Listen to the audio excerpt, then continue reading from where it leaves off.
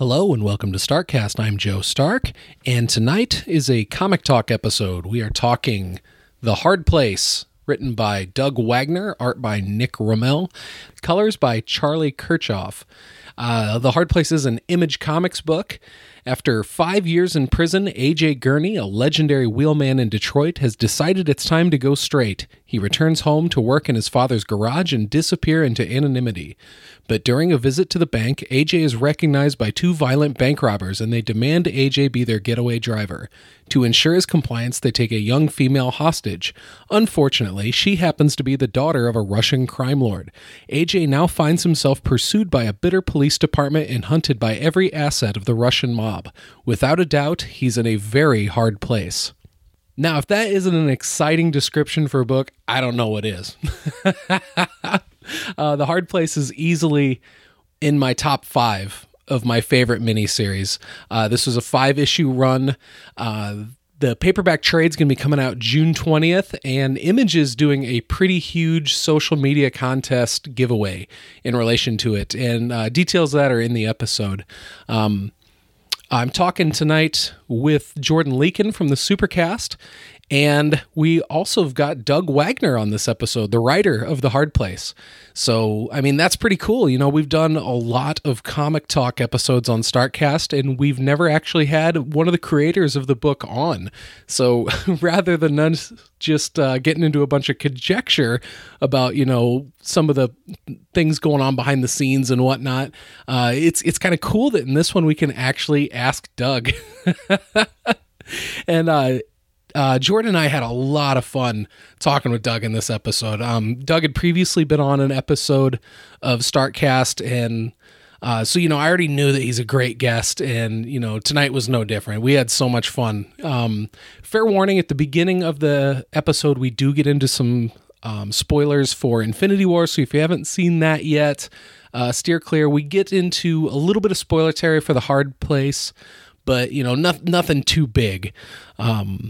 So, yeah, without further ado, Jordan Leakin and Doug Wagner.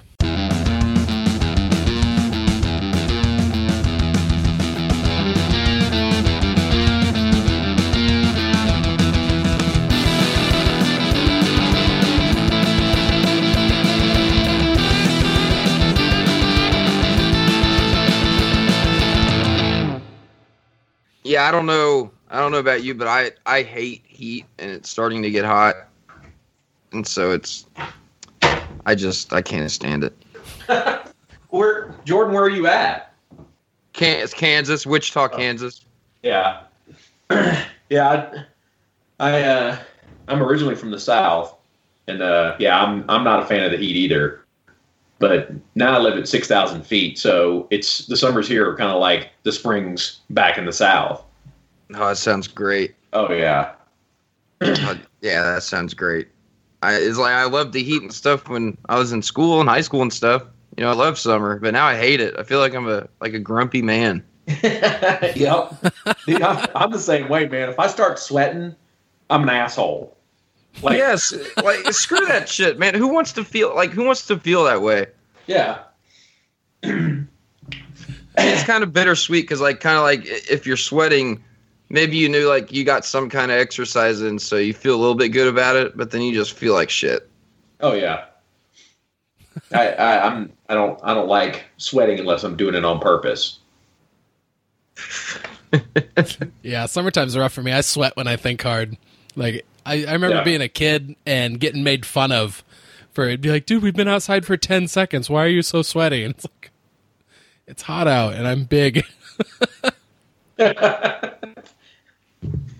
Yeah, I've always been a sweater, and I didn't realize like there was places you could live where you didn't sweat. So like after moving to Utah and being where they don't have any humidity, like you don't sweat unless you want to. And like I didn't know that was a possibility. Yeah, that sounds amazing. That sounds wonderful. Oh yeah, I love it. So I mean, I go through a lot of moisturizer and chapstick, but you know that's a small price to pay for not having to sweat all the time. So where are you from originally? I'm originally from South Florida. South Florida. Oh yeah, and that's hot. Like hot and humid And like, yeah, I don't know how anybody lives there year round. Did you live on the beach or near the beach? Yeah, I live near the beach. I grew up like going to the beach on a regular basis in a really small town. But I mean, again, it's just growing up there, you don't know the differences between that and everything else because you're a kid and you think that's the whole world. Right. And, I mean, there was like growing up during the summer when we were kids, like it was normal to go out to the car, open all the doors, and let it stand there for 20 minutes before you got in because the car would be too hot to sit in. Oh God, yeah. Yeah. Like a death trap, like a little oven. Oh yeah. Well, not only that, but like the vinyl seats and everything would get so hot, and of course you're wearing shorts and a t-shirt. You couldn't sit on it without getting burnt. Oh yeah. Oh God, this brings up terrible memories. Yeah. I know, Sorry. right? Oh no. No, that's why I'm a big advocate of. I hate it when people like leave their kids in their car for an extended amount of time when it's hot outside. It's like, man, dude, do you not realize? I mean, it could get like over 120 in those cars. Yeah. Yeah, I'm kind of an asshole when it comes to animals in cars. Oh yes. Yeah. So I call the police like without even blinking. Like, I'm like, yep, I'm not putting up with this bullshit. Like, you leave your animal in the car in the sun. I hope they crack your windows open. Do you have any pets? Absolutely. Oh yeah, I have one geriatric cat. So she's 20, but she still gets around. Wow. Dang. Yep. Oh man, that's incredible. 20 years old. Oh yeah. I don't think I've ever known a cat or a dog that's ever hit 20. Yeah, I mean, she still gets around pretty well. I mean, she's definitely old, you can tell. But yeah, I mean, she just gets around really nice. And the reason why we don't get any other pets is because, she's kind of like, she's really enjoying her life right now. And I don't want to screw that up. Right. Oh, totally. Yeah. We had the oldest. I was going to say, we had a cat growing up that I think she lived close to 20, but at one time she was massively overweight, and the vet told my mom that there was some condition wrong with her, like something like cancer or something like that, and she wasn't going to live very long and she should just put her down. And my mom's like, I'm not doing that. And that was like half the cat's lifespan. Wow. And like this cat like went through like almost like a human type journey. It was like really overweight, and then it got really, really fit, and then by the time she was old and like actually passed, like she was skinny, like fit looking cat. It was kind of weird, but during the period of the cat's life where she was super overweight, she would just sit on top of the dryer right next to her food and water bowl. And she couldn't reach her back to like properly clean herself. And so if you like scratched her back right above her tail, she'd like go all like schizo. And like my friends thought it was so funny. And my mom felt so bad for her that my mom actually put a sign on the dryer that she drew in Sharpie that said, "Do not touch the fat cat." That's awesome. She was a good kitty. Do not touch the fat cat. It's like Joe Prime, like the other Joe. He, his cat, I think he's like 17, blind. And I thought that was old. So like we looked up, I can't remember one of these episodes a while back. We looked up the oldest cat in the world. I think it was 44. Wow. And I was like, how is this even possible? Yeah. Yeah, that's impressive. I mean, that's extremely impressive. Yeah. Have you ever seen that thing online where it's like the diary of a dog versus the diary of a cat? Yeah. And every single thing that the dog writes down, it's like, this is my favorite. And when it gets to the cat, it's like, day 592 of my imprisonment. Yep. It's fantastic. And here come my dogs. No, guys, you don't have to be in here because I'm in here. Well, you're wrong.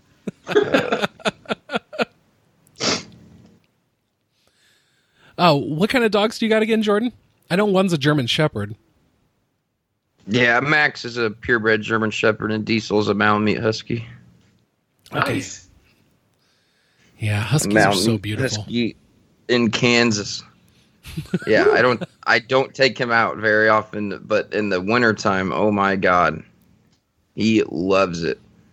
It's so weird. It's like you just get when we go outside and it's really cold, especially when it's snowing. When we're out there, when we come back in, it's like you just gave him an adrenaline shot straight to the heart. I mean, it like awakens something in him. Nice. I don't know, like got a little frost giant in his blood or something. I think I read that huskies have got hollow hair strands, and that actually gives them extra insulation. Huh. I believe it because he sheds so much. It's inescapable. It travels you everywhere. The shower gets clogged up because of Diesel's white hair. It gets in people's cars here. It's bad, man. Like if you're gonna take on a Malamute Husky, I don't care how much you love that dog. You will at one point wonder if all the hair is worth it. Yeah. Because like I can't. Like, especially in the after summer when winter starts to come and he really starts to shed that summer coat and bring that winter one in, I can't wear black shirts during that time. At all. I mean, it's bad. They shed a lot. But I love the guy. And Joe, don't you have... No, you don't have a dog, do you, Joe? No, I have a Shih Tzu. That's a dog. What? That is not a dog. Dude, when we used to take her to PetSmart to get her groomed, and I would pick her up and carry her through the store, and she'd be done, and she'd have her little bow in her hair, and she'd have her pink collar on, and I'd be holding her pink retractable leash, trying to look cool, walking through the store. But she's a sweetie. So it's all good. She's a huge Shih Tzu, though. She's close to 20 pounds. Wow. Yeah, very big for a purebred. But she's white with black spots. She's really pretty. She's huge. She's like close to 20 pounds. Yeah, she's a big girl. Sorry. She's not one of those My little dog's toy like Shih Tzus. 100 pounds each. 20 pounds. She's Shit. I seriously, I don't know. I never knew you had a Shih Tzu. How did I not know that? Or maybe I did. You blocked it I out. don't know. Yeah, that's funny. Learn something every day, right? At this point, we've been having some fun conversation. I can just insert an intro in. We can just keep going if you guys want. Yeah. Fine with me. Excellent. A Starkcast tradition continues. I'm just skipping right past the official intro. Just diving into Intro. talks about pets. Yeah. We don't need no intros. Yeah, there you go. Doug, I'm sure you got a chance to see Infinity War. Oh, yeah. Yeah, the last time you were on, we were doing a lot of speculating about it. What'd you think of it? I loved it. I really enjoyed it. I wouldn't say it's like the perfect movie or anything like that, because, obviously you can't see that movie without seeing a ton of other Marvel movies first. But I really enjoyed it. Like, I had a blast watching it. Yeah, it was incredible. It was incredible. I mean, do you feel like it was worth all the time in the making? I do. All the hype it received? I do too. Yeah. I was just actually talking about this yesterday with some friends. Like, I think Marvel this year, like, because I felt like even though I enjoyed Ant-Man and I kind of liked, like Thor, Dark World, and even like Civil War, there was a little bit of a dip there, I thought, for Marvel and, in some of their stories and their movies. But this year, Lord Almighty, man, like Thor Ragnarok, Black Panther, and Infinity War, I was like, these might be 3 in my top 10. Oh yeah. Oh, yeah. For sure. I mean, they just these last brought 3. it. Yeah. And I mean, there was a few parts, I think in Infinity War. I'm going to go see it again, but like that I remember that were just a little clunky. But past that, I mean, like that's nitpicking because overall I thought it was fantastic. Yeah, absolutely. I mean, you could take almost any movie and start to nitpick at it. Right. And this one, it was kind of funny the MCU pulled that trick with, at first it was, well, we're going to have Infinity War Part 1 and then Infinity War Part 2. And they're like, oh, no, that's not how it's going to happen. And this did feel like that. But, I mean, in a way, it felt like a complete film, but we're far too used to the fact of, wait a minute, these are comic book heroes. For sure they're going to be coming back. And also, we've already heard about the planned sequels for Spider-Man and Black Panther and et cetera. But I still thought it finished really strong. I mean, when it cut to black at the end, it was a very deep moment. Yeah. I couldn't believe they did it. I couldn't believe they actually adapted that. Yeah, I thought I'm with you guys. Like, I thought it was perfect that they went ahead and kind of had Thanos win, but then they dropped that hint from Doctor Strange going, this was the only way. Yeah. Yeah, like, this is perfect. Like, I love the fact that they kind of won but kind of lost at the same time. Yeah, we're entering the end game. Yeah. And another thing that made me think about, and you're going to get me started all on Infinity War. That's okay. The other thing it got me thinking about, Joe, I don't know if you talked about this at all, but so Strange. So, you know, he talks before, and a lot of people thought in the movie how he gave up the Time Stone so easily that he just all of a sudden, you know, befriended Stark and Peter so well. Because, you know, in the beginning he tells them, you know, no matter what, I will, you know, guard this Time Stone above your guys' lives. And, you know, this is Doctor Strange here. He's an asshole. He means what he's saying. I believe him. Yeah. And so then at the end, when he gives it up so easily, I know I heard a lot of people in reviews and stuff talk about how he either he's got a plan or he just became real good friends with Tony and Peter during that short time they were together. I'm like, no, he gave it up so easily because there's a plan. I mean, that's the only logical answer for him. I mean, you think about his character. Oh, absolutely. So it's got to be. So he's trying to make things line up to that one out of how many options did he say? Like 14 million or something? Yeah. He's trying to make things go right for that 14 million. But I don't trust Marvel, period, anymore.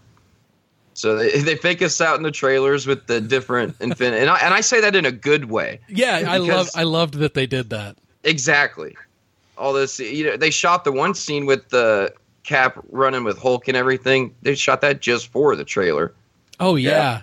And then how much speculating did everybody do about? Well, he's got these gauntlets or these gems in the gauntlet at this time, and the Wakanda stuff's probably in the third act. So I mean, like, they really, really did pull the rug out from under us with that. Yeah, I know. Most people thought that he wouldn't get all the stones yet, at all. Yeah, I kept waiting for the Wakanda stuff to happen sooner. And then when, like, he started getting more gems, I was like, oh, they doctored that trailer for us. Like, of course they did. I mean, how else do you compete with the internet these days in terms of spoilers? That's what thing's brilliant about what they did with this one is just, like, they didn't fall into that trap of, like, we've got to tell you all the story to get you to see our movie. They told us the wrong story.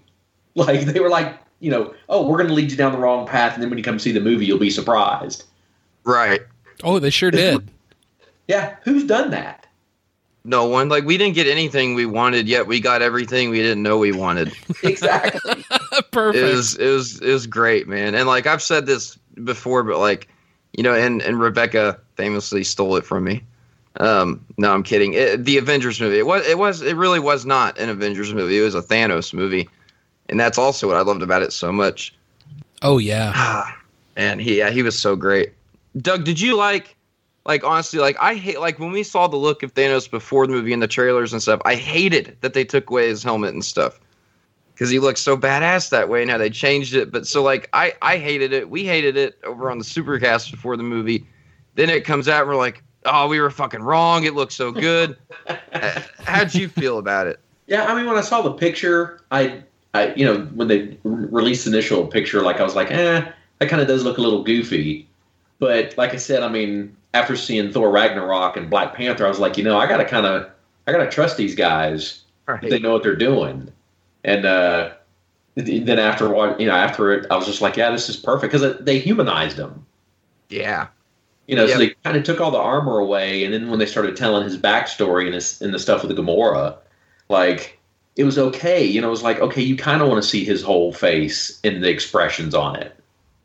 Right, and I read that's kind of what they talked about too. I can't remember what his name is, but the CGI guy mentioned how one big reason was for them to drop the helmet was so they could convey all those emotional expressions on his face. Exactly what you said, make it more human. Mm-hmm. And it's like, okay, I get it now.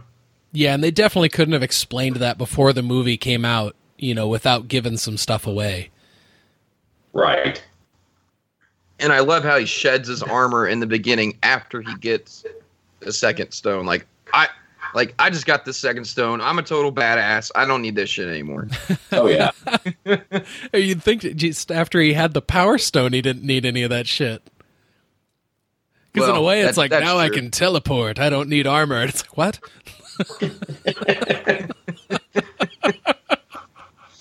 I mean, I like the way it's set up in the movie, though. And, man, that fight with Hulk at the beginning was so crazy.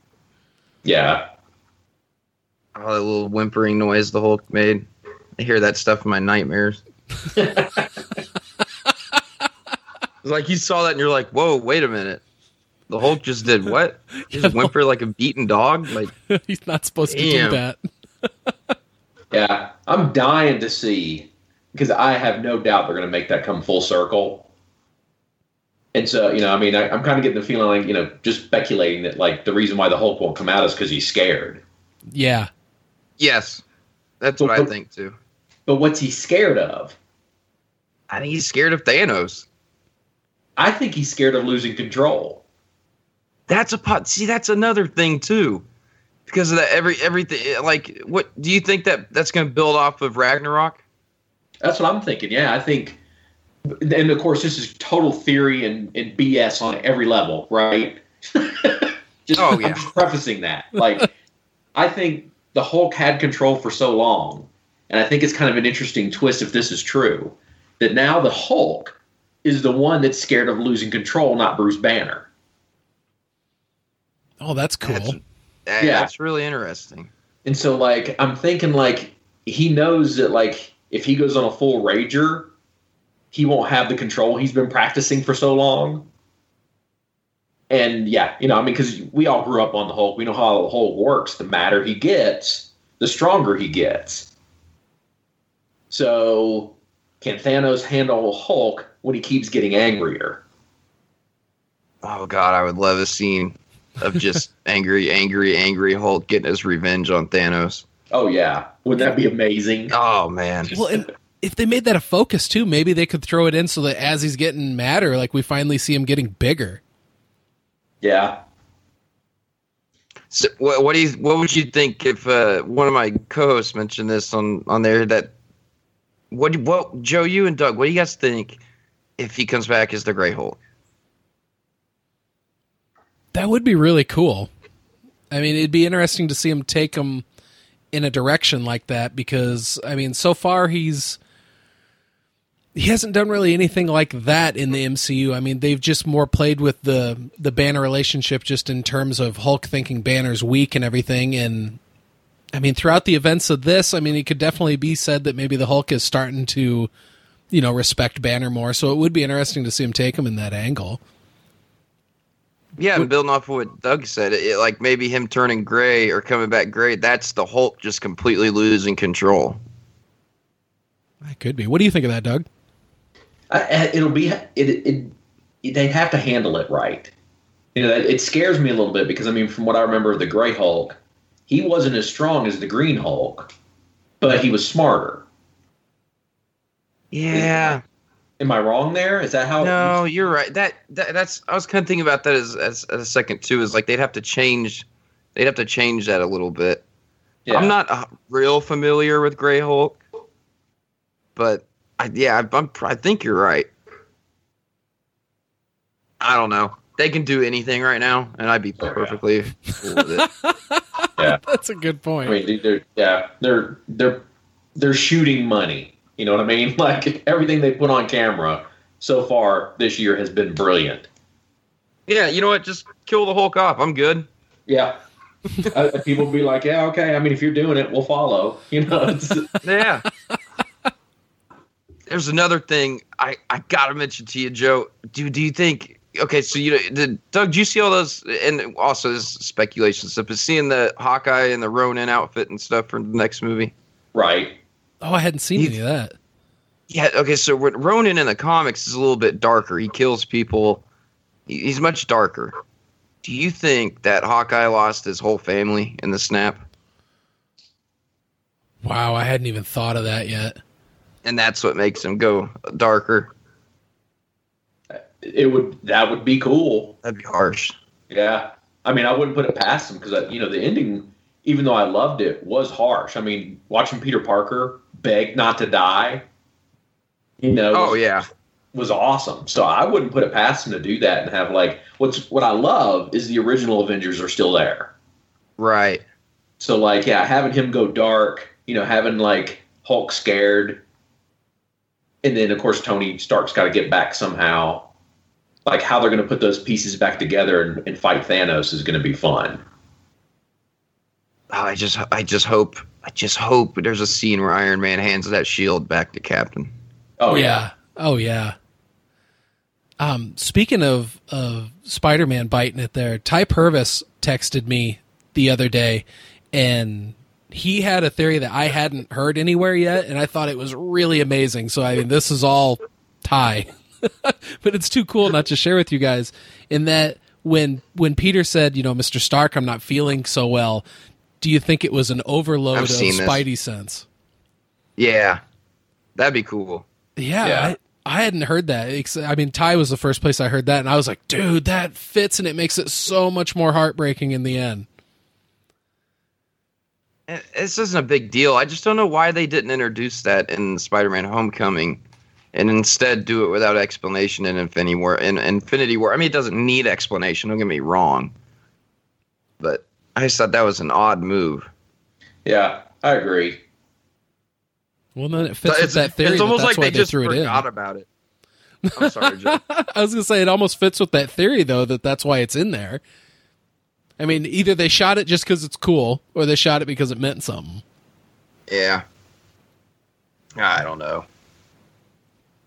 Marvel, they can do no wrong at this point. I mean, it's incredible watching them put out movies like this, and just when you think people maybe had a little oversaturation of it, which I don't believe, but just when you think so, it goes and becomes the biggest opening of all time, reaches $1 billion in 11 days. It's like they know how to just keep raising that bar. Yeah. And then if the Fox acquisition goes through with Disney, then they can do it again. Yeah. Have you guys seen the meme with Mickey Mouse with the Infinity Gauntlet on and the different gems or studios? No, I haven't seen that. That's awesome. He's dropping Fox News into the gem and smiling, or into the gauntlet. That is perfect. Oh, that's genius. That is pretty funny. Yeah, I definitely don't believe there's any sort of superhero fatigue going on. I mean, this definitely shows that all you need is good storytelling, the right build up to an event, and you can insanely break records. Yeah. I wish Warner Brothers would stop being so proud and just follow the MCU model, because it's proven. It's like the MCU figured out how to make a really, really good sandwich, and it has all these layered ingredients to it, and DC's Warner Brothers is over there trying to make a different sandwich. It's like their Quiznos to Subway or something. And it's like, no, You guys just follow the recipe. Come on, it's proven. It works all over the world. Yeah, it's odd to watch. It's really odd. I was trying to put your finger on, how DC keeps whiffing when they've got all these great characters, and I think the cast 9 times out of 10 is dead on. Yeah. Agreed. And I mean, they've got great actors, Yeah, I just don't understand why they just can't understand, look at what Marvel's doing. Figure out the key is developing characters and telling a good story. And if you do that, people will show up in droves. I think it's all Warner Brothers' fault. I think if because it's like they keep changing everything. They keep announcing different movies that never end up making it. It's like they go and announce 20 movies and we get like maybe 2 of those. Yeah. And they can't stick with. They won't build anything up or play the long game with anything. It's unfortunate. Yeah, it seems like every time something goes wrong, they fire everybody. Yeah. Yep. And you're like, how's that going to solve anything? Like, surely those people learned from their mistakes. You know? Yeah, I know what we'll do. We'll fire everybody, and then we'll put out a new movie with Harley Quinn in it, and we'll be okay. Or no, 5 movies with Harley Quinn in it. And there are like 5 movies with Harley Quinn on the slate right now for them. I know Don't get me wrong. a like lot Harley of them Quinn. have been talked about. It was like Joker and Harley was one of them. Gotham City Sirens. God, But here's there's at least one more. I love what they did with the characters in Justice League by moving them in a better direction. Now, Justice League, it's not a good movie. It's not a terrible movie, in my opinion. But I loved Superman at the end of that movie. And, like, I hope they get their chance now that they've sent these guys in those directions. You know, I hope they can get back on. Because I'm a DC guy. Like, I'm definitely DC over Marvel. And it pains me. It just makes me like, Disney, I will do whatever you want if you will buy the DCEU. You know, please. I guess they'd probably have to buy Warner Brothers since Warner Brothers owns DC, but it's so sad. It'd be great if Warner Brothers just wring their hands and be like, take it! Oh my god, that'd be perfect. Like they lose a bet or something. Like, I bet you can't make a good movie with this. Oh, wow. Doug, you've written Batman before, haven't you? I have. Or was it Arkham Origins? Yeah, I did some Arkham Origin stuff, and then it also did a 30-page story for Legends of the Dark Knight. Oh, cool. Oh, man. What was it like writing Batman? Oh, of course. I mean, that dude, how's that not a dream come true, right? I mean, if you start listing, you know, say the top 5 characters regardless of company, Batman's going to be in everybody's top 5. And if it's not, they're wrong. Oh, yeah. You know, Totally wrong. Yeah. I mean, Batman is the, you know, the number one character DC. I mean, even with Scott Snyder and Tom King on it now, like in the fact that they're just killing it. I mean, Batman's always been their go-to character. Like it's their best character. So getting a chance to like even play a little bit in that yard was fantastic. You know, it's just a dream come true. I can only imagine. And what? So it was set in the canon of the Arkham games, right? That's correct. Actually, it's a choose your own adventure comic. Oh, cool. Yeah. So we had there were 6 writers on it. And so everybody kind of got a piece of the timeline. But then you had to keep in mind the overall picture as well. So it was a really interesting experience to work with a bunch of other writers and everybody kind of doing their own thing. Yet we're all still telling the same story. Wow. Yeah. So that's how that works. So they get 6 guys.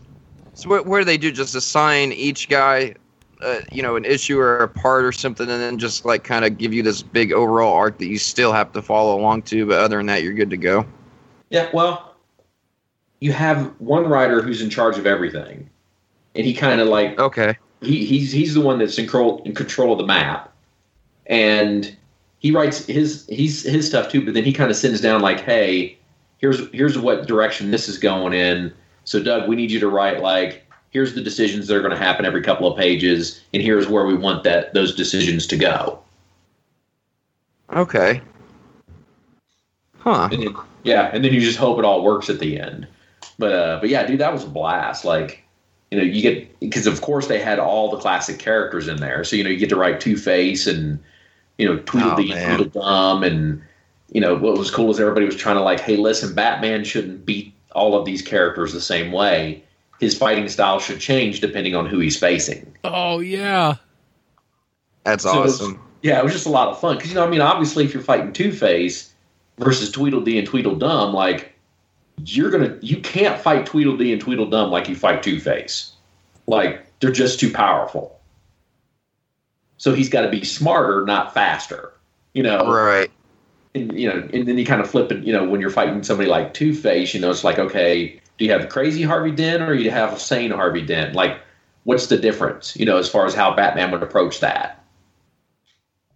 And I've always been interested to know, like, how, like, when you're working with an artist, how exactly that pans out. Like, do you hand them the script and then tell them how you want it drawn, or does it decide? Is it different based off of each series that you're doing, how that goes, or how does that usually work? Well, it's always every experience is going to be a little bit unique. Right. Most of the stuff I've done with DC was through DC Custom. And so there was a lot of times where the artist and the writer never actually talk. You send them a script, and you do break it down panel by panel, but then you've also got to leave it open so there's some collaboration so that the artist can shine too. You don't want to be like, hey, I never dictate shots, or layouts. I'll be like, hey, here's the 5 panels on this page, and here's what you need each panel. I'm not like, we're going to do a bird's eye view on this shot, and then this panel I want to be anything I ever do like that's always just a suggestion, but I almost never put it in there. Okay. So it's different off of each writer too, obviously, right? Oh, yeah. And then, like, the flip side is, like, in the books I do for Image, like Plastic and the Hard Place, I work really close with those artists. Like, we talk about everything from the summary of the story to page-by-page summary to the script to the, their layouts to pencils to inks. Everybody's kind of involved to try to make it the best product possible. So that's how it should be, right? Oh, well, yeah. That's man, I can't even imagine how it's like. If I had a book to do, I'd want to talk with the other guy. I mean, I can only imagine it would lead to better things. I mean, Image is amazing. Yeah, that's my opinion. I think working in a collaborative team where you've got everybody involved and everybody invested, it always ends up being a better book, in my opinion. But, there's just some people that don't want that. There's some people like, hey, I just want a script and I just want to draw it and I don't want the writer's notes. And that's okay, too. I mean, as long as you're willing to do it. Right. Well, yeah. That's kind of cool, though. So then the artist in that case, he just gets a script with just all the dialogue and the narration and stuff in it and character descriptions, and then they just kind of go from there? Yeah. Wow, yeah. I can imagine, though, that, collaborating would be, I don't know, it's always more fun to create things together, Well, and I would say you'd be surprised. Like, I think the industry's maybe a little 60-40 on that. So 60 people like collaborating with other people, and there's 40% that like, this is a total guesstimate, but that kind of like, hey, just give me my script or give me my assignment and let me go, and all I really want to deal with is the editor. Wow. Yeah. That's hard for me to grasp because I wouldn't want to be that way. Yeah. Well, I know, I'm trying to wrap my mind around that too. Right, but different strokes, Yeah, exactly. It's just a different strokes thing. And there's some people that handle criticism better than the others, So like, if you talk to like Daniel or Nick, you'll find out like they found I'm almost impenetrable when it comes to offending me with criticism, because all I care about is writing a good book. I could care less like, about my ego getting in the way. But, beautiful. Some people can't get out of their own way. Oh, yeah. So, their ego is more important than writing the best story ever. Yeah, in a collaboration like that, there's definitely got to be no room for ego. Right. Well, and Joe, what do we always used to talk about on the Comic Cast all the time? This is why in my opinion anyways, this is why Image is just putting out so much better quality stories than, in my opinion, even better than Marvel and DC. I mean, I love what DC's doing. Marvel pisses me off all the time. Them getting Donny Cates, though, was the best thing they could have done. And I agree. Oh, my God, and forever. I mean, that guy's amazing. Oh, yeah. Donnie's a beast. I don't know how he writes as much as he does. And then it's all high-quality stuff, too. Yes! I know, that's the amazing part. It's all on point. Yeah. I'm like, he's doing all these books, and all of them are first reads for me when I get them. Baby Teeth, Redneck. I mean, that Thanos run was incredible. Yeah, it was. And I just picked up Venom #1 today. I can't wait to read it. Oh, I know. And I'm not even that familiar with that character. You know, I mean, Marvel's kind of like my weakest link as far as stuff that I know a lot about in terms of the comic history and whatnot. But yeah, I don't think I've ever been more excited to read a Marvel title. Huh. I know. I mean, because like with Thanos, I was really, really excited about that. I loved what he did with Doctor Strange, and just anymore, it's like I'm more stoked to read Marvel stuff than I ever have been, and I got access to a Marvel Unlimited now, so I'm gonna go back and start reading some of the older stuff, and yeah, but the future does look kind of bright right now for Marvel. They got with Gail Simone doing Domino. Also, that was a really good first issue, and yeah. They have so many titles. Yeah, I know. And it's just like, guys, if you could drop like 10 of your titles, and I'm not trying to say you got bad writers on them at all. It's just I think you just got too many. They're stretching people out too thin, in my opinion, a lot of the times. Like Brian Michael Bendis, and I don't know if that's on him or not, but I don't know if it's like the right. Well, maybe you can answer a little bit of that. So, like, if Marvel wants you to do like 4 or 5 books, I mean, do you kind of like have to go with that and to stay on their good side, or?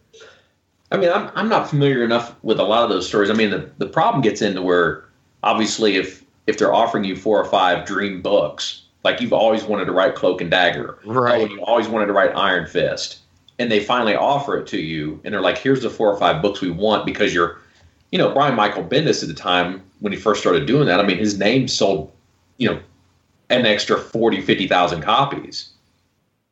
So there's that whole like balance of like, well, we need you to write 4 or 5 books because it helps us, right? But. And, you know, I'm sure there's not a creative alive that's not like, I think I can do this, you know, and keep the quality up. And you're like, yeah, no, you can't. But I think everybody has to try it once and go, oh, yeah, this is hurting me, not helping me. Right. Yeah. But, man, I almost forgot. I just got to say, honestly, it's an honor to talk to you, man. You're great. Dude, Plastic, seriously. I mean, it is up there with one of my favorite books of all time. I mean, I know you've talked to Joe before, but I gotta like, I have to know, how did that come to be? That one was, you know, Joe, it's just one of those weird, I was on probably the surrealist road trip of my life. So I'm with Brian Stelfreeze and Eric Layton, and we're driving from Atlanta to Baltimore to go to the Baltimore Con, simply because we didn't want to pay to ship our booth, because it was just too expensive. Nice. Oh, that's wow. A road trip, dude. Oh, yeah. I mean, Brian had worked like 2 days straight before. So for most of the trip, he's dead asleep. But Eric and I'd be talking. We're trying to talk lightly. And about every like 30 to 40 minutes, Brian would magically join into the conversation. But he was having a different conversation than we were. So, I mean, he'd just wake up and start talking. And we're like, Eric and I just look at each other. And there was this one time where I think Eric and I were actually just talking comic books. And we're talking, you know, we're kind of talking about the same thing, Jordan, you were about, like, man, I love the X-Men, but I can't buy all 14 titles. Right.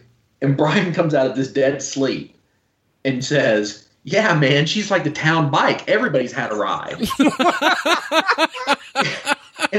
And Eric and I just looked at each other and we're like, huh? And Brian starts laughing. He's like, yeah. And we turned to him and we're like, dude, who are you talking about? Because we're not talking about that. And that probably, like I said, that happened every hour. Like, he just come out of this dead sleep because he'd been so sleep deprived. And, I mean, there's just so many stories from that trip. I mean, it's insane. But halfway through, we're crossing the Virginia state line, and they don't have, like, Welcome to Virginia signs. They have Buckle Up Virginia signs. And I just looked up at Eric, and I was like, buckle up, Virginia, just joking around. And we both laughed for a second, and honestly, the entire story for Plastic hit me in the head. Wow. Yeah, the whole thing. So, I mean, if you notice, like, the last thing Edwin says to Virginia is, "Buckle up, Virginia." That's because of that sign. And the first and the last word in the book is Virginia, because it was inspired by the state line of Virginia. And so, like I said, I mean, it just all got crammed in there all at once. And sometimes that's just the way it happens. That's amazing. Yeah. That is amazing. Because, man, that book is so crazy insane. But it is it's so crazy insane, and it's so cold, but it's so alive at the same time. It's just everything at once. I mean, that's insane to me that it all came to you like just from seeing a "Buckle Up, Virginia" sign. Yeah. If I could explain the creative process, I'll just like bottle that and sell it. Yeah, right. Dude, you just don't know. I mean, sometimes it just pops in there, and you're like, "Oh, here's the whole story." And then the other book you're working on, it takes you 5 years to make it make sense to you. Right. So I mean, it's all over the place. You just don't know how the muses are gonna like deliver stuff to you. So which one was the hard place? Did it all come to you, or was it one you've been working on for a while? The hard place, I mean, it didn't come to me as quickly as Plastic, but that one was another one that came fairly quickly. I just had this idea one day that I wanted to write like about this driver. And in my head, it was Matthew McConaughey playing the part. And so I was like, I just really want to write this story about where somebody gets thrown into the blender where everybody wants them dead. And how do you possibly get out of that? Watch those damn Lincoln commercials, huh? Yeah. I hadn't made that connection. That's perfect. The hard play. That was another just fantastic one. That was the one, Joe, me and you were talking about it like after Plastic, and then we saw Hard Play. It's like, oh man, Wagner, he's doing another one, and we just had to jump on it. And especially with the preview that was in it, with the bathtub scene with Maxim. Yeah, I mean that was. Yeah. I mean, not only is it like, oh shit, and I mean it's kind of shades of American History X. Is that a bit of an Easter egg that you were working towards? Not really. I mean that was more like Nick and I kind of one-upping each other as we were coming up with the scene. Oh, I love it. And Nick was the one, I was like, yeah, he needs to kill this guy. And Nick was like, I want him to curb stomp him. I was like, we're going to curb stomp him in a Russian bathhouse? Fuck yeah. Because at first my brain couldn't wrap around it. And then it was like, oh, yes, we still can do that. I see what you're saying, because it's like when you first say curb stomp, I'm thinking on a curb outside. Right. And it didn't make a lot of sense to me. But yeah, when Nick was like, no, I've got this, I was like, oh yeah, dude, let's run with it. Yeah, because they put teeth on tile. It's like, I feel that in the pit of my stomach, I remember like texting Joe, be like, dude, did you see the end of that issue? And like, because I remember sitting here thinking, like, wait a minute, what? Our main character's dead. I was like, wait, it's like, are they switch into another character? I'm like, did he just die? I love that you had him say, I'm Thory. Yeah, with his teeth on the bathhouse side, yeah. Then I remember the whole time he was riding the car. I can't remember her name in the back seat. Oh, Alexandria. Thank you. And the whole time I'm thinking, man, I wonder if she's like happy he's doing this, or I wonder if she hates him too, or she thinks he's bad too. I just kept thinking about what was going through her head the whole time. Yeah. Well, they kind of had that moment where I think it's like kind of the first place that AJ takes him to hang out and kind of lay low, and so it'd be Monkey and Zebra are outside the car, and Alex and AJ are talking, and Alex says, I don't hate you and blame you like everybody else does. Right. And so yeah, that's pretty cool there, because we get a little bit more opening up at Alex there. And the thing that's crazy, I went through and read it again today before we recorded, and we keep seeing flashbacks to to the day the accident happened. And first off, I love how as the book progresses, you get more and more of the front end of that.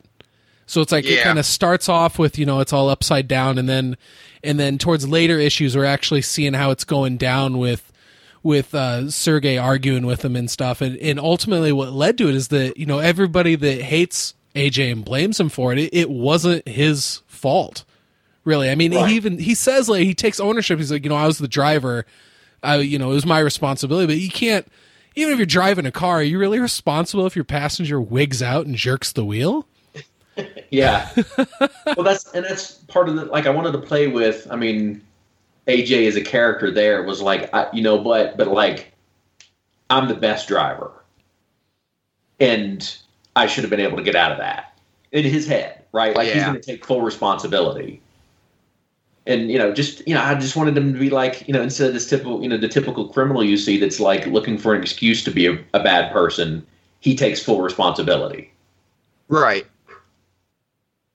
Right. And when she said that to him, it was almost like, finally someone is recognizing that he's good here. It's like, because like besides his dad, I was really the only other person up until that point that really somewhat believed in him, or didn't blame him for things, right? Yeah, well, Don. Yeah, he's got his best friend Don. Yeah. Well, yeah. But I mean, even he had a little bit of doubt, didn't he? In the beginning, a little bit. He was struggling trying to figure out, like, did AJ go bad on me again? Right. And the art, stellar.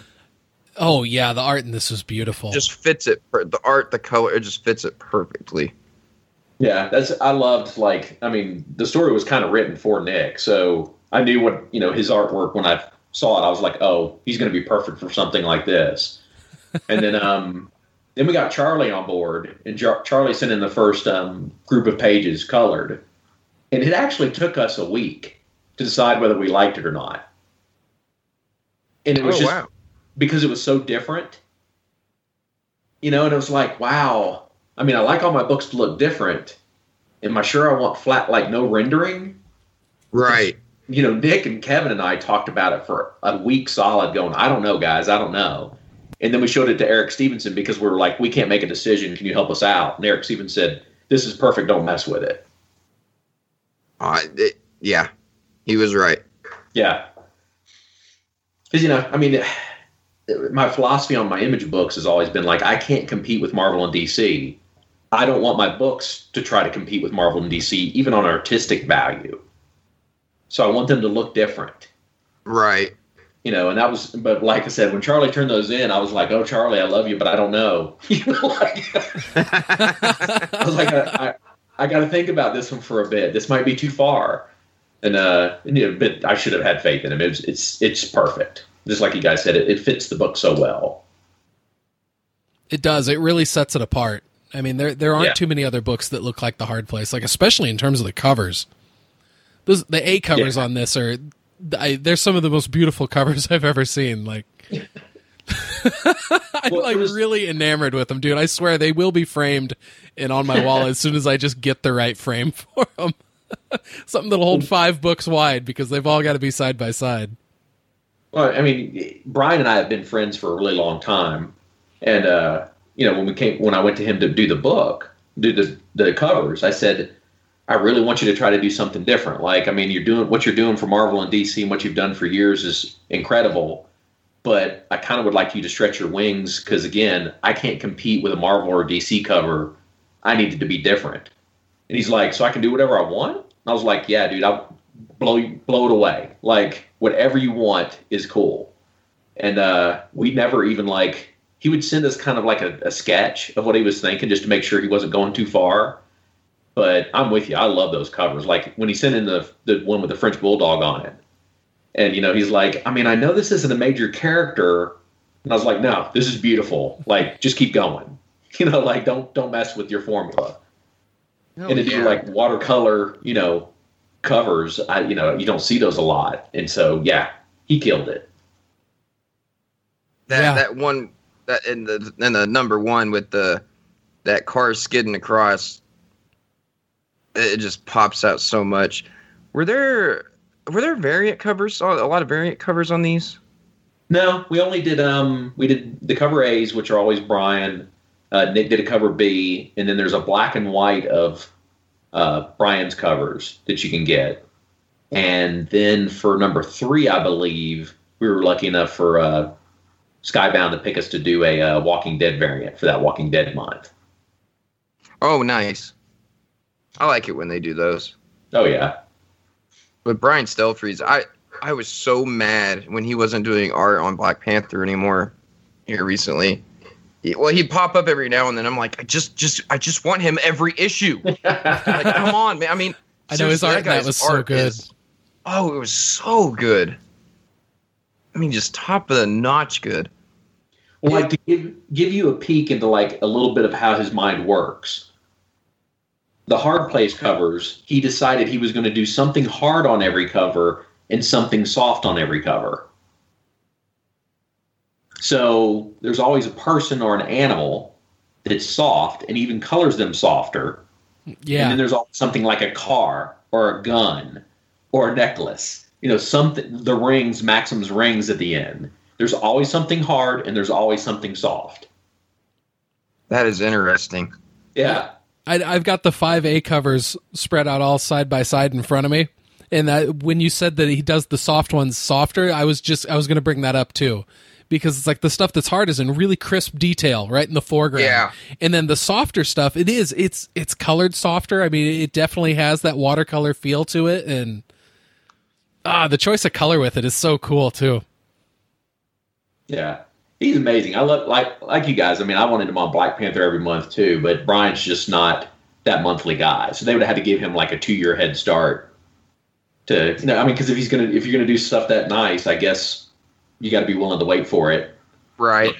Marvel's not into like having books that don't come out every month. So yeah. In that right there, that's where the creator owned arena with like Image and stuff like that with books that go on hiatus. It's like, if you're a true fan and you really do appreciate what's going on in that creator-owned comic, you do not mind when your book goes on a 3 to 4 month hiatus to give the artist a chance to catch up. Yeah. I mind, but I'm cool with it. Yeah. It's an interesting model, that's for sure. I mean, I've had a couple of conversations with some of those people that are working on books like that. And even like at Image, and it's just kind of interesting because they do get a bit of a drop between each one, but something like Saga still maintains that 25 to 30,000, copies per issue in sales. But they see like just a small drop every time they take a break.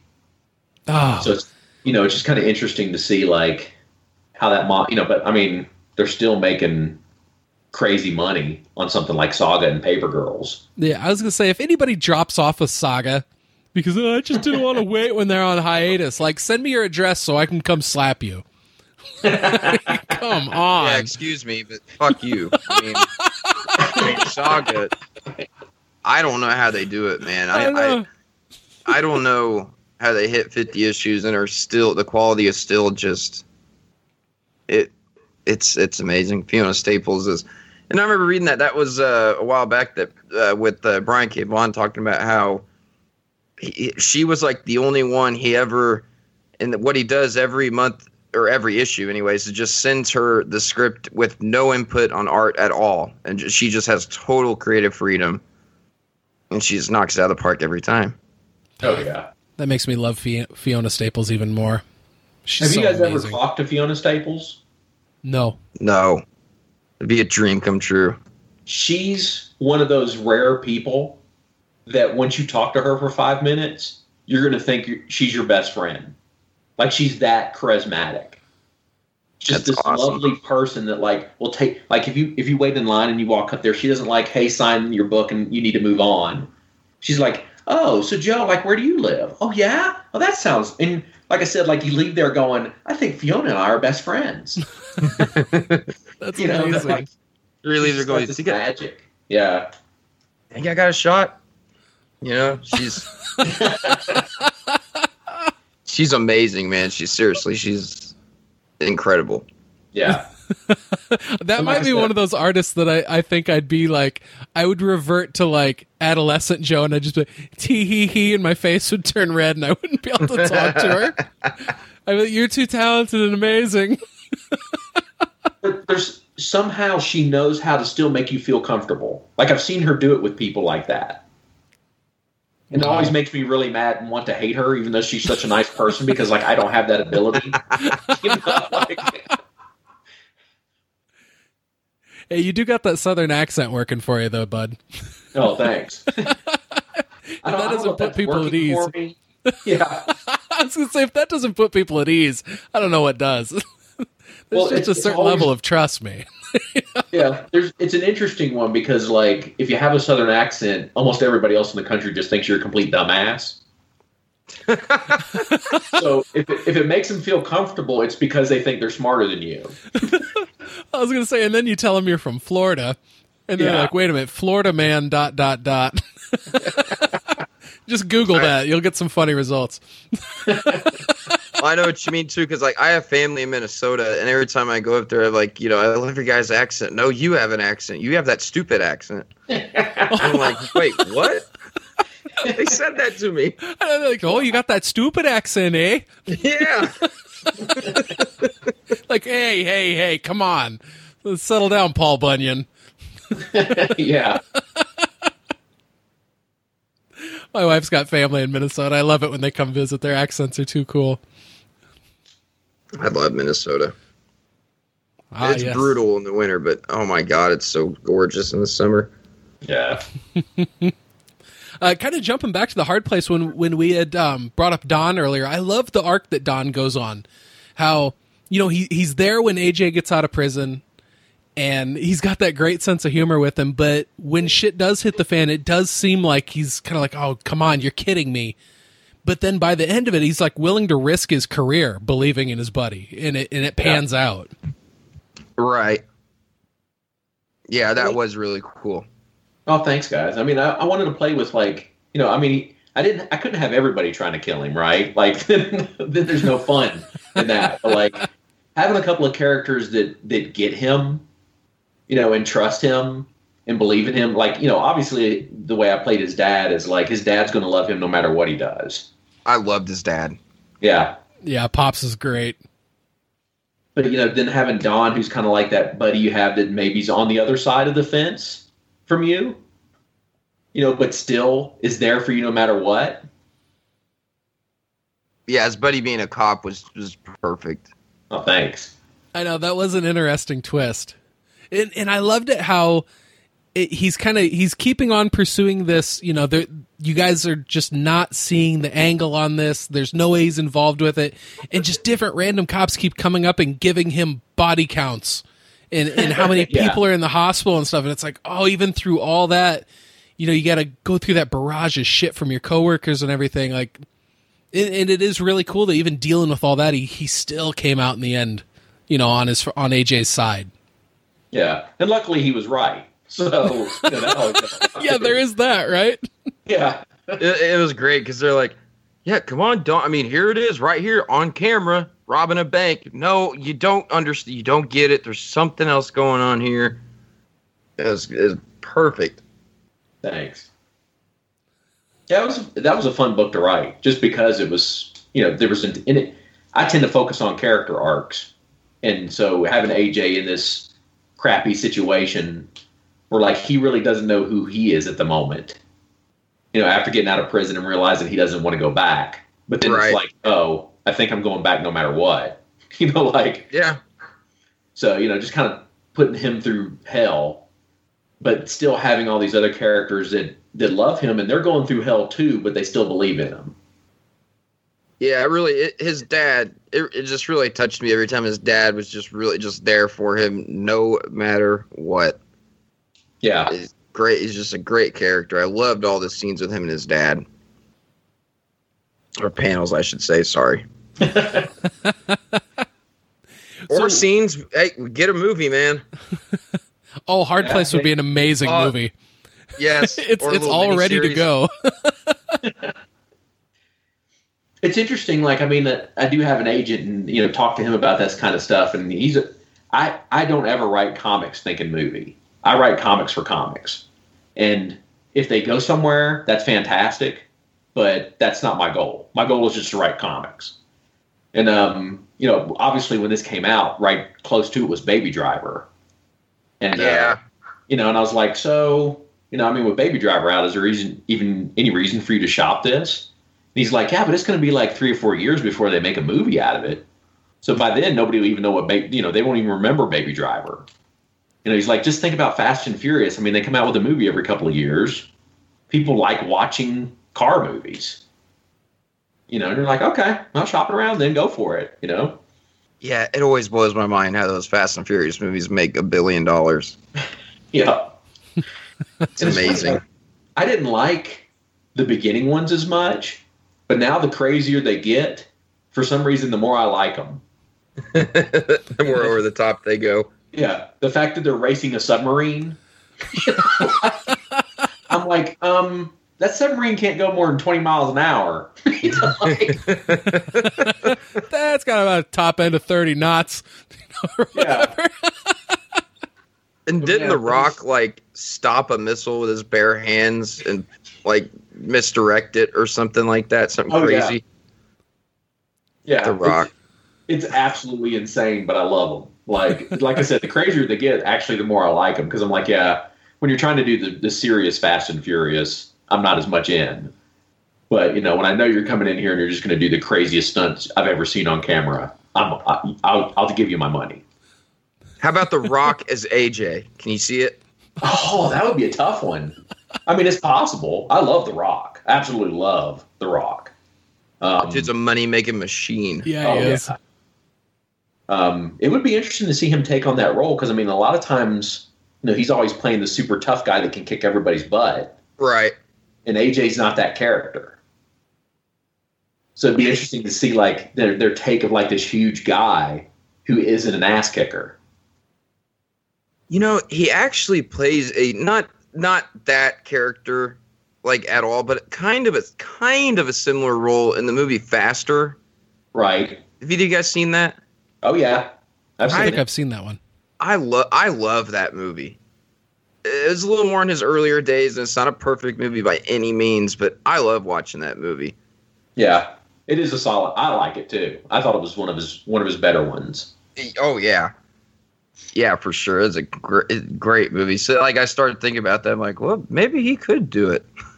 Yeah, I don't put anything past him. I think he has the ability to do it. There's no doubt. That guy can do anything. Yeah. It's just I said, he can stop missiles with his bare hands. Yeah. That made me think of that first story arc in Suicide Squad Rebirth when Boomerang does that. Yeah. He grabs it and throws it, and they're like, "Are you boomeranging that?" He's like, "Oh, I can boomerang anything, mate." Flings the freaking torpedo right back into the underwater base they're breaking into. Well, what we keep saying on the Supercast too is, dude, the DCEU already has The Rock as Black Adam. Get that movie out now. Yeah. We call it the Rock Effect. Any movie he's on, it's called the Rock Effect. It makes a ton of money. Yeah. And that'll be interesting because I think that's one where I'm like, if you cast The Rock as your villain, you got to be careful because he might be cooler than your hero. Right. Exactly. That could really backfire. You're like, because he looks so good as Black Adam. And I'm like, man, Shazam, you guys better bring it because The Rock's a badass. Oh, and compared to The Rock, they did not bring it with Shazam. I'm sorry. From the set photos, I it's hard to see. It's like, no, that's one where we're going to be rooting for Black Adam. We're programmed to root for The Rock at this point. Oh, yeah. What is he does 4 or 5 movies every year now? 4 or 5 a month.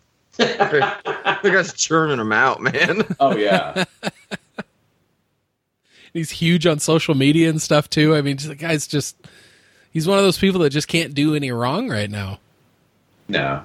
He seems like he's genuinely nice, and he's funny. He's obviously got this charisma where he's super cool. But anytime I ever see him with fans or anything, he just seems like he's a really nice guy. He does, doesn't he? Yeah. And it's like, like picture like you're back in the late 90s, early 2000s. Can you smell what The Rock is cooking? Yeah. I told you that guy would be like the top of the list of movie stars, not only movie stars, human beings in like 20 years. Would you believe me? Oh, no. No. I feel like No, the guy with the at people's all. elbow. Yeah. The guy with Look at all the other wrestlers who've tried. It's just always gone horribly wrong. Always. I guess it's kind of going right for John Cena right now. Kinda. Yeah, kinda. Yeah, I'll wait and see. I know he's getting a lot of movies and stuff. I like John Cena. I just don't know if he can pull off what The Rock has pulled off. The only John Cena movie I've ever seen was The Marine, and it was awful. Yeah. Oh, it was bad. It was really bad. Have you guys seen the one where he's the older brother, the wrestler? John Cena? Yeah. No. That one's actually a good movie. I can't remember the name of it off the top of my head. He's not the star. It's a younger guy. And he's kind of like the older brother who's kind of life has gone to crap.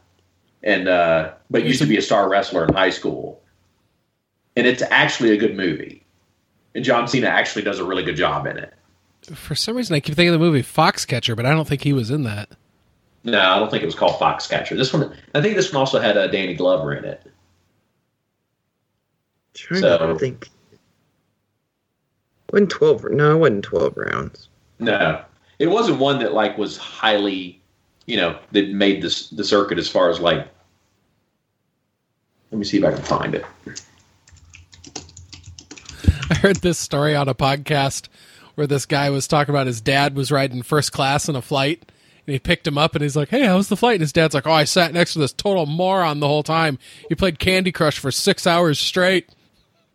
And then he had another friend that was on the flight, and his friend came and was like, "Dude, your dad sat next to John Cena the whole flight." It's like, oh no. This is odd, but according to IMDb, he voiced Hulk in a Marvel video game. Oh, really? That's great. John Cena's the Hulk. That makes sense. Yeah, no kidding, right? So it was called Legendary. No, I've definitely never seen it. Yeah. He actually did, like I said, he's not the star in the movie, but he actually did a good job in it. John Cena doing a good job at acting. I'll have to check that out. I haven't seen him in anything yet. I've heard that his part in Trainwreck was really funny, but I haven't gotten around to watching that one yet. When I liked him, what was it, Sisters? Where he's like the drug dealer? Have y'all seen that part? No, I haven't seen that. He's actually pretty funny in that one too. But it's just a tiny bit part. So, Sisters with Tina Fey. Tina Fey, yeah, okay. I didn't know he was in that. I've never seen it. Yeah, he's actually the drug dealer. When I was a little bit younger, I bought his album when it came out because I was a wrestling fan then. Is a rap album? I was just saying, no, tell me it's rap. So bad. It's so bad. But back then, yeah, it was really cool. Oh, I'm making a note right now. John Cena rap. It even has the WWE Championship belt, the one that spins. Yeah. Oh man, that guy is crazy. I remember when I was watching wrestling. Then he every time he won a championship, like the U.S. Championship, he won it. He changed it to a spinner belt, and then he went and won the WWE one. Then he goes and changed that to a spinner belt. So apparently that was the thing for a little while. Oh yeah. They're spinning wheels on cars. They're spinning buckles on belts. Yeah. So is it a dream to work for Image as much as I think it is? Because I see all these creators jumping over there and they can do things that they want to do, and they have a lot of freedom. Is that as true as I'm led to believe?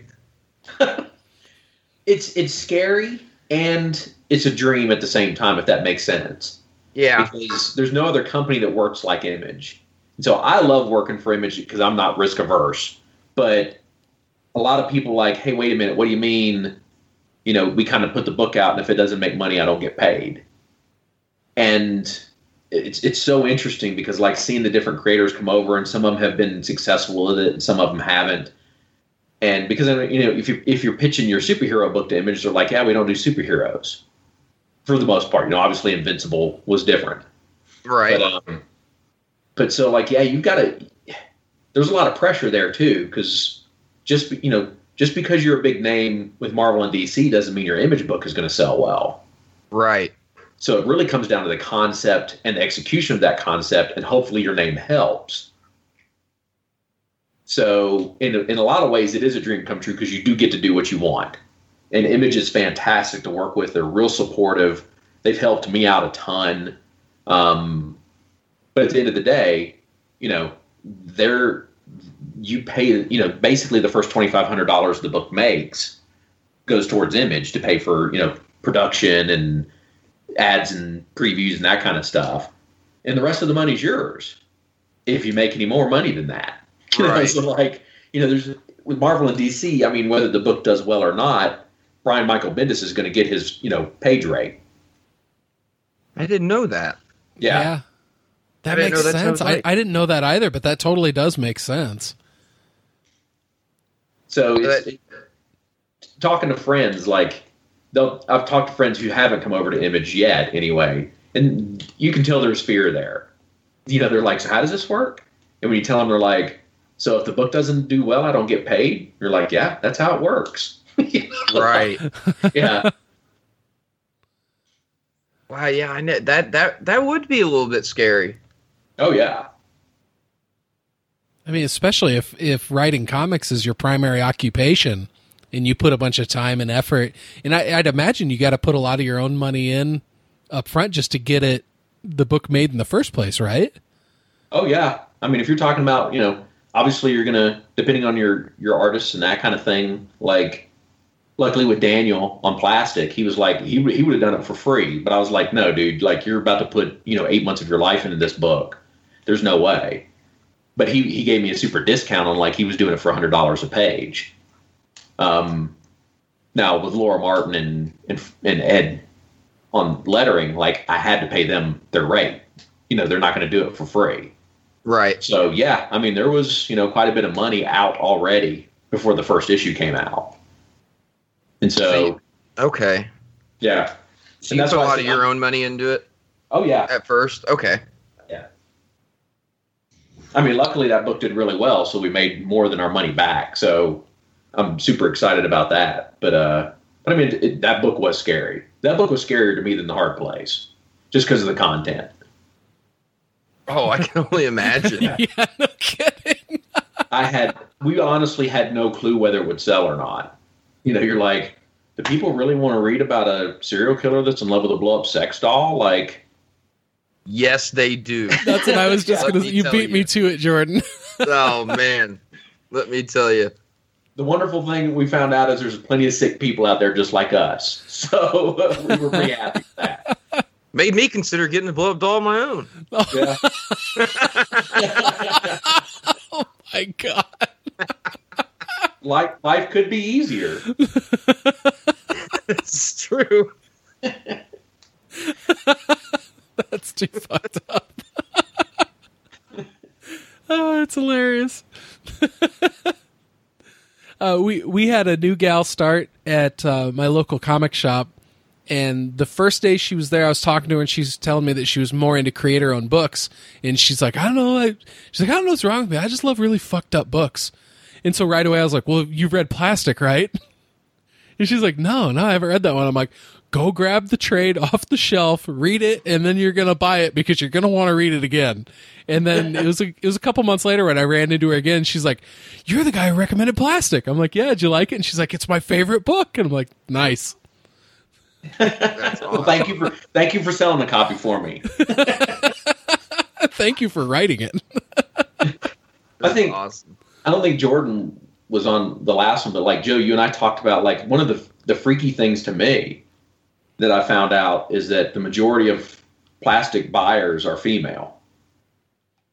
And that Wow. I would not have expected. Wow. Yeah. At cons, depending on the con, like at Baltimore Con last year, it was 70-30. Like 70% of the people buying plastic were female. It's amazing. Shit. That's too Yeah. cool. That is awesome. Oh yeah. I mean, having more female customers as our base can't do anything but help our industry. So, No kidding. But I wouldn't have guessed that. It's a violent comic. The lead female, you could argue, isn't a real person. Right. Yeah. So, But that's also what's so great about it too. yeah. Yeah, that. But I really read a lot of books, and seriously, Plastic is one of those books that stuck out to me more than any of them. I mean, I loved reading that book every time it came out. It's like I just couldn't. It sounds funny, but like I could not wait to see where the sex doll was going next. Well, and just the lengths that Edwin would go for retribution. Yes. And every time he caught somebody in the act of violating Virginia, he called it out. And then that person paid the price in that way. Yeah. I loved that shit if someone looked at her wrong. Dude, last week I had to use a spork at work, and I thought about Plastic the whole time I was eating. I was like, damn it, Doug. I had to get, and I did get, I got every variant, the Deadhead variants. Oh, nice. I loved them, man. I loved those variants. I know. I just got the A covers, and now Plastic is like blown up so much, which is awesome. But at the same time, it's like it is hard to get those Deadhead variants on eBay right now. Is it? Yeah, they're not giving them away at retail. I'll tell you that. Yeah, especially the first two, because those sold out day one. Yeah, And I think at the last show I went to, which was last weekend, the weekend before, I sold my very last number one Deadhead. So now I have none. Oh, wow. Yeah, I mean, it's just, Jeez. yeah. I didn't have that many to begin with, but it's just crazy to see him go. You should have one, though. You're the creator of the book. I'm sure I've got one somewhere. I'll send you mine. It's my head. I should have one. Right. he'll send it to you maybe with a self-addressed stamped box to send it back with a signature. No, I loved it when they came out. I had to see, whose head was in the bag next or what was going on next. That was almost as fun as reading the book. That's awesome. It is awesome. I just loved that book, man. It was a great book, and it was a hard book to get. I remember if I didn't have it on my pull list, I wouldn't have got it. Yeah, it's one of those. Like I said, I mean, we had no clue, right? Otherwise, if I'd have had any idea how well the first issue would have done, I would have probably printed another 5,000 or 6,000. Right. But when we got to FOC, final order cutoff, I think we were around 16, and we're like, okay, we'll print an extra 5 or 6. And then, of course, day one, it's like, oh, they're all gone. And, we were blown away. Like, I'm still humbled by it. I'm like, what? It's just you just don't expect a book like that to hit the niche market it did and do as well as it did. Right. How does a second printing work with Image that way? Like, if they all saw, obviously the book's doing good, would they go to you and say they would fund a second printing? Oh, no. They'd call you and say, do you want to do a second printing? And we did on the first and the second one. And again, it's so weird. What I found out from that book that I didn't really know a lot about is like second printings don't typically do really well. They're usually a low print run. But like once retailers sell out of something, they kind of shy away from second printings. Yeah. Yeah, a lot. I mean, because I know a lot of people just consider second printings worthless. Right. But then I remember my comic shop manager once told me, he said, well, it's actually opposite. In He's like, in some cases, the second printing numbers were so low that they're more rare than the first printings. Yeah. I mean, the second printing on the first cover the first issue of Plastic, there's only 3,000 copies. I never thought of it that way until he said that. Yeah, I mean, really, collectors, I'd say the vast majority of collectors then are looking at it the wrong way. Yeah. You should be going for the lower print runs, you know? Because that totally changed my view. Yeah. The second and third printings. And the books that get up there in like the 5 and 6, I'm like, Jesus. Like, that's insane, man. Like Thanos. Like every issue, Donny Cates, when he was on it anyways, they still have like 4th, 5th printings coming into my shop every week. Dude, my Thanos number 14 is a 4th printing. Wow. Yeah, Donnie's just had the magic, like the stuff with Redneck and God Country. I mean, I think God Country was like on its 5th or 6th. Oh, I'd believe it. God Country was such a good miniseries. Oh, yeah. It was fantastic. And Redneck is easily one of my favorite books. And Redneck is still building. Like, the way that last arc finished, just unbelievable. Yeah. I kind of love and hate the guy. I would too. Yeah. I know what you mean. I love his work, and he's always been a really nice person. The fact that he just keeps churning out great story after story without a miss is just irritating as hell. Hey, man, fair. With Plastic and the Hard Place, you can argue you're in the same boat right now. Yeah, well, but I don't have Marvel having me write all their popular characters and still producing good work. So that's. I mean, I can understand if he was putting out like 1 or 2 books every month, but now he's doing like 4 or 5, and they're still good. And I'm like, I don't know how you do that. And do you know how an exclusivity deal works? Like let's say like Marvel hires him exclusively. He still obviously can write the books that he was doing before, right? For as long as he wants. It depends on the contract.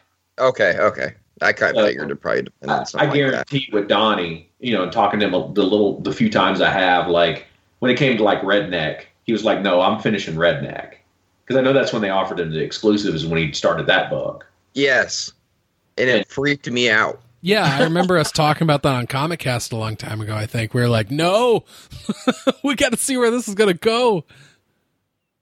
Yeah, I was like, dude, I would love Kate Sumner on Marvel, but not if that means I don't get any more Baby Teeth or Redneck. Yeah. Hell no. So I guarantee you with him, that was part of his, he's like, hey, listen, I will sign an exclusive and start no new books, but everything I have going on, I get to keep doing until I'm done. And then even that smaller one, Joe, Reactor. Yeah. I even love that one. What publisher is that again? Vault, thank you. Yeah. Yeah, and I totally missed that one because it was Vault. Yeah. Dude, Vault just did a book called Wasted Space. Have either of you read that? No. It was really, really good. It's just got number 1 out so far. I think it was Moreci. I can't think of his first name off the top of my head. He's the writer on it, I think. And it was great. It was this dude who's like... it takes place like in the future where there's space travel and everything, and this guy was a kind of a failed prophet, or it was a prophet that like the movement got out from under him and the world kind of went to shit as a result, and so he's kind of just been hiding out. But then this he kind of gets found and forced back into it for the good of the universe, and you kind of come to figure out that he was the voice of the creator, and this other person meets up with him that claims to be the eyes of the creator. Huh. Yeah, and it's great. And then there's this other character that at the end of the book is like, okay, the Alpha and the Omega have found each other. I'm going to go kill them before they can, complete their mission or whatever. And as far as number 1s go, it was great. So, I mean, so far, the only Vault books I've read are Reactor and then Wasted Space, but they've both been great so far. So, I mean, Vault might be one of those companies to really watch because That was how I felt with Aftershock. I hadn't read an Aftershock book until Baby Teeth, and now I've read several great Aftershock titles. Well, when I saw he had that out on Vault, that also made me think, like, okay, like, no disrespect to Vault at all, but, like, if he's doing this exclusive deal with Marvel, he's got these other great books coming out, why would he do a book for Vault? So it made me wonder if, like, maybe that's something that's a story he always wanted to tell that they gave him a shot at doing. Or I'm always interested how stuff like that works out. Yeah, I would bet that one was probably in the process when he signed on for Marvel. Right. And, I don't know the whole story behind that one, but I could see Vault definitely going, you know what, Donnie, let's, like, wait. Let's let you get Thanos out, do some Doctor Strange stuff, because that'll help sell this book. Yeah. Get some more heat on him. Oh, yeah. So is Image your favorite publisher to write for? Oh, yeah. Hands down. I love working. I just actually went up there for a day trip to Portland and met with just about everybody at the Image office. More just like, talking about next year and that kind of stuff with Eric. But then talking to the PR department, talking to the retailer outreach, digital sales, and then just kind of going around and, like, thanking to everybody that works there for, all the shit they put up with from me. So, right. And just thanking them for being, on top of their game. So I love, like I said, I love working for Image. I think they're doing the best. Obviously some of the other books we're talking about, like Vault, Aftershock, but I think overall Image is doing the best indie books. Yeah, Image is the best publisher. I mean, hands down. I mean, Marvel and DC is always going to be Marvel and DC, but Image is just they put it. I mean, like I said earlier, Marvel really makes me mad with a lot of things they do. DC's killing it. I think Rebirth was the best thing they could do for themselves, and it has just been highly successful. I love what DC's doing, and they're going even in kind of another new direction now, which is like all of their new Age of Heroes books are just fantastic, and they have some other stuff coming out too. But you go over to Image, and it's just seriously, I go through the previews book every month. I don't care who's writing it, what it is. Any number one from Image, I'm getting. Because you've got, like, with the Image number one, you have, like, a 75% chance that book is going to be phenomenal. Yeah. And is it just because they give your freedom? You have no... Like, I can understand the draw of one... of course, that's your dream to want to write, Superman, Batman, or whoever it would be, but I can only imagine the restrictions you're under when you're writing for those guys. Yeah, I mean, there's definitely, you're playing with somebody else's toy, so, they're only let you do so much. And I think the fact that it seems like every year there's a wave of Image books that, raise the game another level just one more time. And so now when they come to Image, they know, hey, if I go to Image, I can't just write what I want to write. I've got to write something good or great. Right. So, like, I mean, you're competing against Donnie. You're competing against Kirkman's new book. Now, I shouldn't say competing, but you kind of are. And, like, Redlands and Moonshine and, the list just goes on and on of, like, great books they're putting out. So I think it inspires you to do your best work. I'm not going to lie, man. Redlands, I fell off of Redlands. I couldn't for the life of me understand what was going on exactly. I know. I didn't really know what was going on in it either. It had a very strong number one, though. Yes, it did. With the flashback with everything and how it was set up. And then issue number 2, I remember being thoroughly confused. And that confusion lasted the whole rest of the first arc. But, I mean, it was a beautiful book. Yeah. And oh, gorgeous. And it made a little bit more sense to me, so it made me wonder, like, am I just not smart enough to get this book? Because I read an article, about how it was, like, hey, look at all these strong... I questioned my intelligence, too. It's like, look at all these strong female characters, and that's where this book is really coming from, and I was like, oh, okay. So now I kind of want to go back and read the first arc again through a different perspective, because maybe I just had different expectations going into it just based off that number one. But But yeah, I read the whole first arc on that one, and then I ended up dropping it off too. But my pull list is also one of those ones where it's already twice as big as what I wanted it to be. And so it's like I just sit and look at it every once in a while, and I'm like, okay, what can I drop off? And I look through every single. I have my comics like totally nerdily organized as well, where I've got like different cards and everything that separates them all out in this box. And I like I look down the list. I'm like, what can I drop? And it's like nothing. And then I start rationalizing to myself, and I'm like, well, this is a miniseries. There is easily 33% on here miniseries. They're going to be ending soon, and then it's going to drop down, but. But like my trip to the comic shop today, I think I had like 9 titles I picked up. I was like, shit. And I know, Jordan, that's nothing compared to how many you pick up, but it's ever expanding, man. I'm spending $210 a week at the comic shop right now. Wow, nice. Yeah, Jordan is a big part of your industry, Doug. Yeah, he fits into the bottom line. They love me, I can tell you how much. Oh, yeah. They're closed on Tuesdays, but not for me.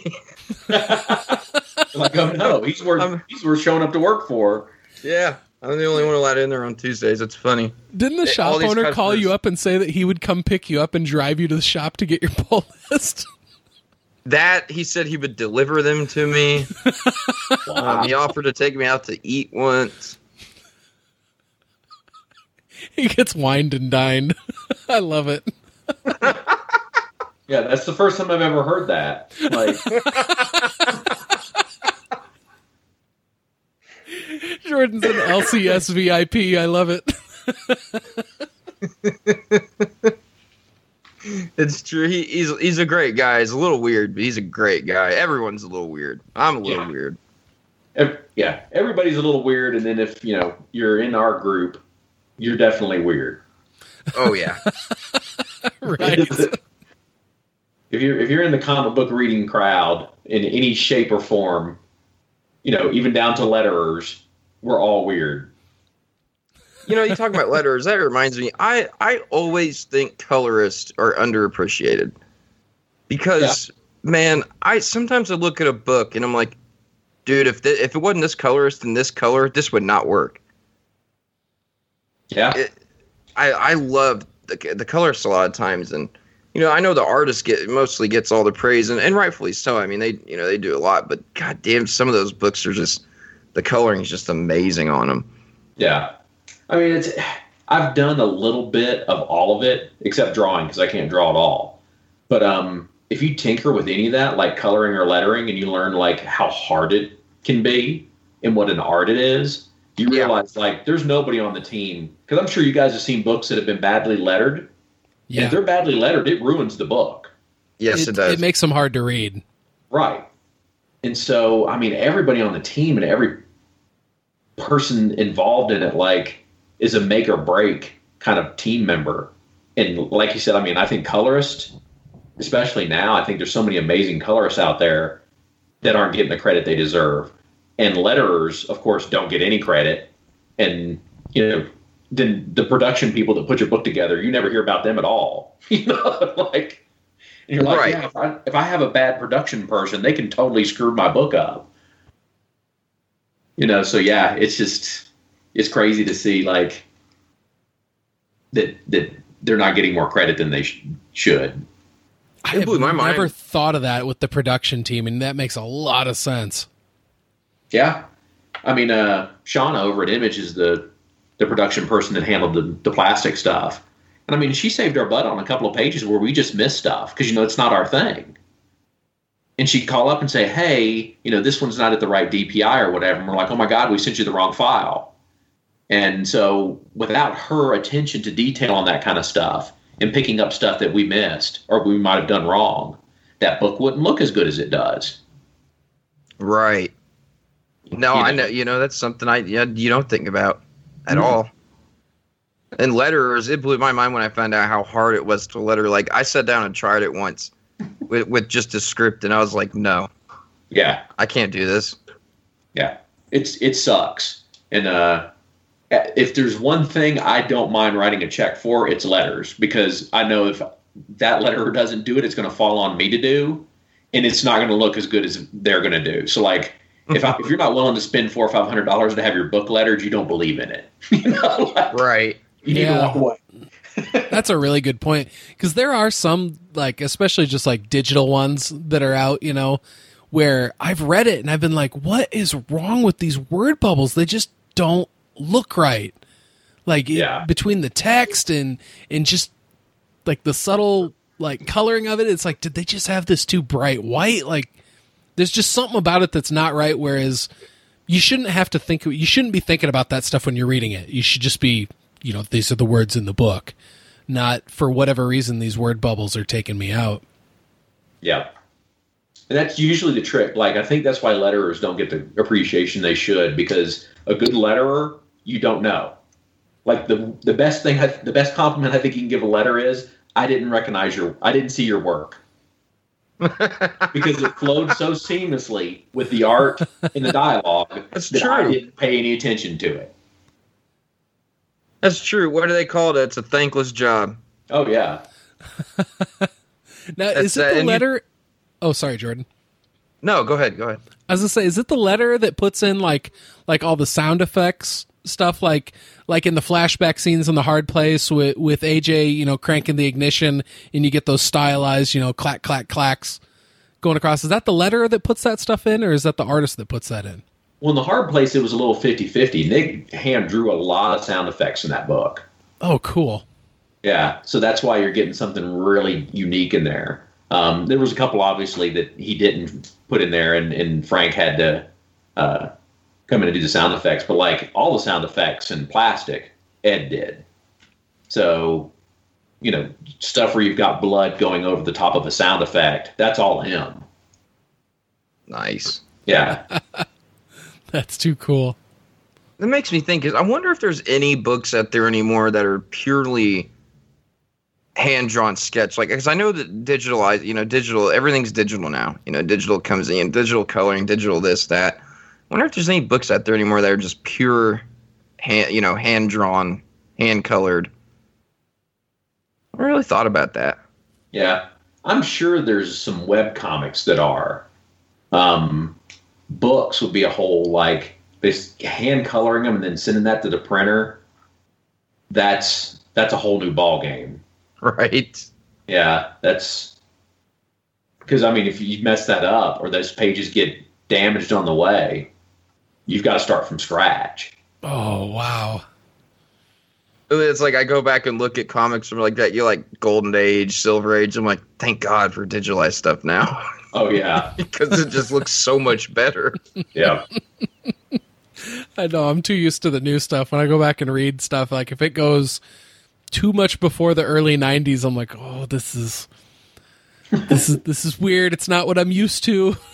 But if it weren't for this, I wouldn't have what I have today. So I need to appreciate this. Have you guys ever seen one of the original pages back in, like, say, the 80s and 70s? How they colored it back then? No.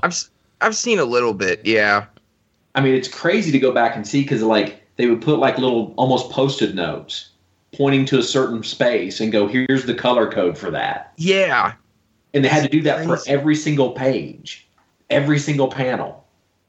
So it's like, how do you go through that and then get rid of that stuff back then? Yeah.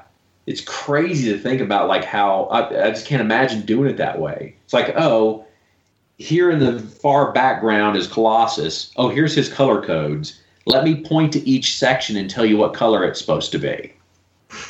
Half of it's just color codes. Yeah. Everything's just kind of like hidden from that. It's like a big forest of just letters showing what color everything's supposed to be. It's like a paint by numbers thing. Oh, yeah. Totally. That's exactly what it reminds me of. Yeah, right? Thank you. Because I remember, like, back when I saw it, I was like, this reminds me of something. That's exactly what it is. Yeah. No, I remember those when I was a kid. Well, speaking of digital stuff, that like Doug, what kind of guy are you? Like, I don't get me wrong, I like digital comics. I think in a way they probably maybe even really helped kind of save the industry lately, with a lot of people being able to just get them, immediately on their tablets and stuff. But I'm not a digital guy. I have to have it in paper in my hands. When I read a comic, in my opinion, I'm not reading a comic if I'm looking at it on the screen. I mean, I'll do it in certain circumstances like Marvel Unlimited and stuff, but man, I'm one of those guys that I gotta have the book in my hands. Yeah, I'm a tactile guy. I have to have the book. The only way you're going to get me, like this week I spent too much money on Comixology because like they threw all the Mobius stuff on half price. You know, I'm never going to buy all those books.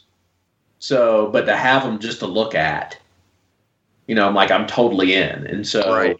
You know, if they throw a big sale like that, I will go drop some coin on it. But if I have my druthers, like I want a paper copy. Right. That's how I am too. Yeah. Yeah, just the feel of it in your hand, the smell of the comic book. It's it's a special thing. I'm going to start talking about the smell of the comic book, man. Because it is a smell unrivaled by anything else in the world. That was the best part of my pull list being so huge today. You're walking out, you just have your face buried in the bag, just taking like you're whipping Coke or something. And you walk by someone, they're like looking at you like, what the hell is that guy doing? I'm smelling my comics. What do you think I'm doing? It's like, we're in the parking lot of the comic shop. Why are you even judging me right now? Like, why are your pants off? Like, just settle down. Oh, I hate when I have so many superhero shirts. Like I counted the other day, I have like 70 something superhero shirts. Wow. And so that's all I wear. And I honestly, I don't know why I wear it, because I hate it when I call them normal people. When a normal person asks me what my shirt means, like, you wouldn't even understand. Like, I can sit here and try to explain this to you for like 15 minutes, but you're not going to get it. So don't ask me. You know, and then I'm like, I'm an asshole. Why? What is wrong with me? The best was when you said you were wearing your Saga Goose shirt and someone said they liked your kitten shirt. I will never wear that shirt in public again. Does this look anything like a fucking cat to you? I mean, it was so irritating. I've got the Lion Cat image shirt that I put out. You know, just had the headshot with the cat saying "lying" in a bubble. Nice. Oh, me too. And yeah, people are always like, "So what's that about?" Yep. You're like, yeah, just like you, Jordan. I'm like, it's a cat that knows when you're lying. I mean, what do you say to him, right? Exactly. Like, Right. Right. Oh, I go deep. I wait for them to get that glazed look in their eyes, and I just keep pushing forward. Like, hey, you asked, buddy. Yeah. So in issue 1, like, oh god, Man. Exactly. Well, I've been asked multiple times when I had that, because I had that same shirt, that Lion Cat shirt. They'll ask, so what are you lying about? I'm serious. I've been asked that multiple times. Like, I'm not lying about. He's a cat. You don't even know. You don't even know. Because I mean, Lion Cat to me is like, I mean, I'd have to say right now, like one of my top 10 characters. Oh, without a doubt. Both of ours that. too. Yeah, love that character. It was brilliant. Joe's got the Lion Cat statue. Yeah, It's I've got beautiful. the Lion Cat figure. Yeah, Lion Cat. And the amazing thing how good of a character he is, he has one piece of dialogue every issue. yeah, And he is amazing. yeah. Has it ever even been established That's what. if Lion Cat's a he or she? Oh, I don't know. I Me mean, either. Yeah, there is that scene where the Will's on Sextillion, and they say animals aren't allowed here, and he tells Lion Cat he's got to split, and he's like, you wouldn't have fun anyway. And as Lion Cat's walking away, he's like, lying. yeah, So it makes you wonder. yeah. Huh. These are the things that keep me up at night. But that's the brilliance of that book and Brian K. Vaughan and Fiona. Like, the fact that Brian is able to use a character that we don't know anything about, other than it can tell you whether it's lying or not, but has some of the most powerful scenes I've ever seen in a comic. Yeah. Yeah, Yeah. and then they can have the most sexually centered pages, I mean, ever. And it just flows perfectly. It's Yeah. so weird. Oh, I know the sex stuff we see in Saga is like kind of depending on what it is, it's either delightful or you're just like, whoa, what is this? Like this, like the 2-page spread with the dragon sucking its own dick. Yeah. You're like, what the fuck? But then you see like the one flashback where like Alana's riding Marco and she's holding onto his horns. Yes. It's like, of course she's holding onto his horns. That's fantastic. That's what those are for. Yeah, what a great idea. Oh, and then this is about to get real dirty. And then what did she say to me next when I said the next page? What was it? Was she squirting like a broken fire hydrant? Oh yeah. Was that like issue 51 or something like that? Yeah.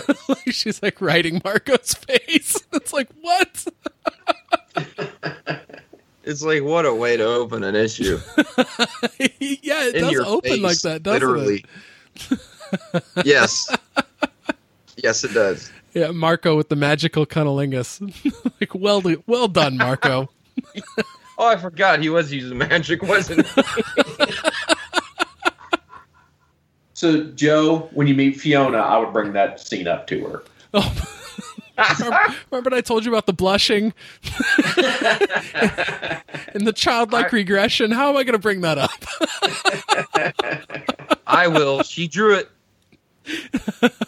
I will ask her about it. Like, is it? Never mind. So, yeah, I think you open up with that. I think you walk up to the table and you're just like, so, cunnilingus. Like... So I'm not sure if I need to ask you or Mr. Vaughn about this. But does Marco just have like a really good core strength? Was it helped out that they were in the water? Yeah. Just totally geek out on the scene. Yeah, that'd be awesome. Like Jason Lee's character in Mallrats, that Kevin Smith flick, where he keeps asking Stan Lee all the superhero sex questions. Yeah, the thing is, his dick made of orange rock too? Were these 2 pages based off of a true story? Oh boy. Be awkward. Yeah. I mean, the sad part about that is I think you might be able to go to jail for this.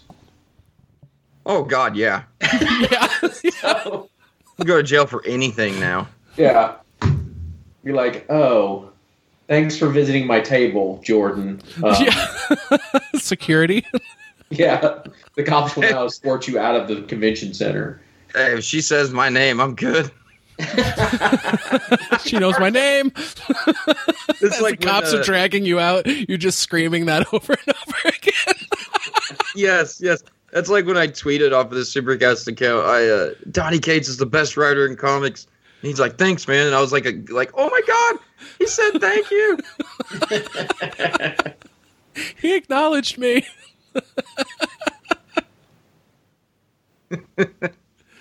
That would be awkward, but she'd remember it. Oh, yeah. I'm sure. Yeah, she's had to have been asked about that before. Oh, I'm sure. Again, we're talking about our group, right? Like, Right. Exactly. There's somebody that has Joe's syndrome of being like too anxious when they walk up to talk to somebody and they can't say anything but cunnilingus. You know, like The whole time I'm approaching the table, I'm like, don't bring it up. Don't bring it up. And then it's the only thing in your head when you're there. yeah, Yes. it's the only word you can get out. She's like, yes. Like,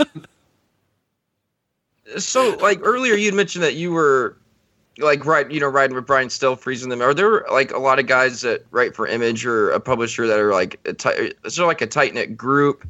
Like, do a lot of you guys know each other real well? no, not really. I mean, it's I mean, I have plenty of friends in the industry, and that's just from like going to shows and that kind of thing. But like as far as like a tight group, you know, that all works for the same company kind of thing, it just really comes down to like who you get along with. Now, I've been lucky enough to like talk to like Justin Jordan at shows and Jeremy Hahn. And like, so I kind of feel like I've gotten a little bit to know those guys a little bit more because we talk to business of Image together. Right. But there's not like, we don't talk to each other about story or anything like that. It's usually like, hey, I tried this in my book and it didn't work. Don't do it. and like trying to figure out how to make what we do better. Okay. Yeah, that's really cool. Yeah. Jeremy and Just both have been fantastic at like sharing ideas and talking about, like, hey, why do we think this works? Why do we not think that works? Those kind of things. We're all just trying to figure it out. So that's awesome. Yeah. I got to meet Jeremy Hahn at C2E2, and I talked to him briefly, and he signed my paperback trade of The Realm. Yeah. Really, really cool guy. Oh, yeah, he's super cool. I love Jeremy. He's a really nice guy. Great book. Yep. Oh, yeah, The Realm's awesome. That I think number 6 is coming out pretty soon, too. Yeah, I think it's like next week or something. Then Seven to Eternity comes back. Yeah. I'm so excited about that. I can't wait to see where Commander's going to go with that next. Has anybody else read Death or Glory? Yes. I haven't read it yet, but I picked it up. Oh, yeah, you're in for a treat with that one. It was fun. Fun, sweet. Number 1 is like a double size issue, too, right? Like 40 pages? It was real big. It was awesome. It was awesome. I've always been a fan of Bengal, so the second I saw he was doing a book, I was like, yeah, I'm in.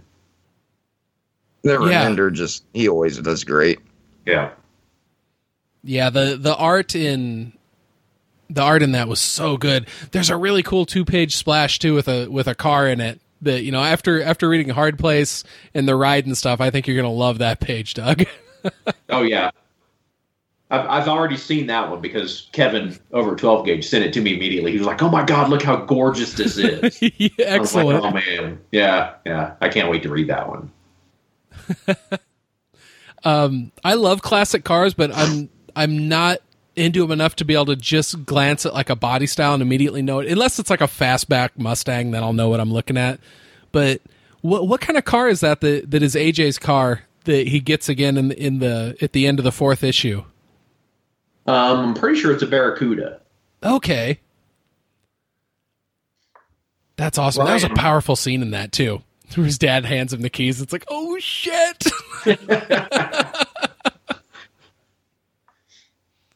Yeah, Brian actually used to draw for car magazines. So that's why he draws them so well. But like, oh wow. He's got this insane database of what they look like exactly. So, and Brian's not a car guy per se, but like he knows them all, if that makes sense. Oh, that's cool.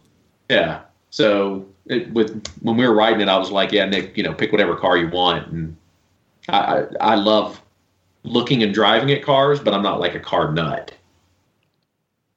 That's kind of how I am. Yeah. Like them, but not obsessed with them. No. Yeah, same here. Like, I mean, I love them all. I love going to car shows and looking at, especially, I love the older cars. Just because, they're American muscle, so they're amazing. But I couldn't tell you like the difference between like say a 56 and a 57. Oh, me either. Yeah. Yeah. I'm dorky enough with Mustangs that I can pick those out, but my first car that I ended up getting in high school was an 83 Mustang. And so then I went down this rabbit hole and became obsessed with Mustangs, and I had all these books and read about them and shit. And so like the first time I saw Gone in 60 Seconds with that GT 500, I was just like, oh. Yeah. But, like I love the look of older Camaros and stuff like that, but if it's not a Mustang, you got to tell me what it is. Otherwise, I'm just...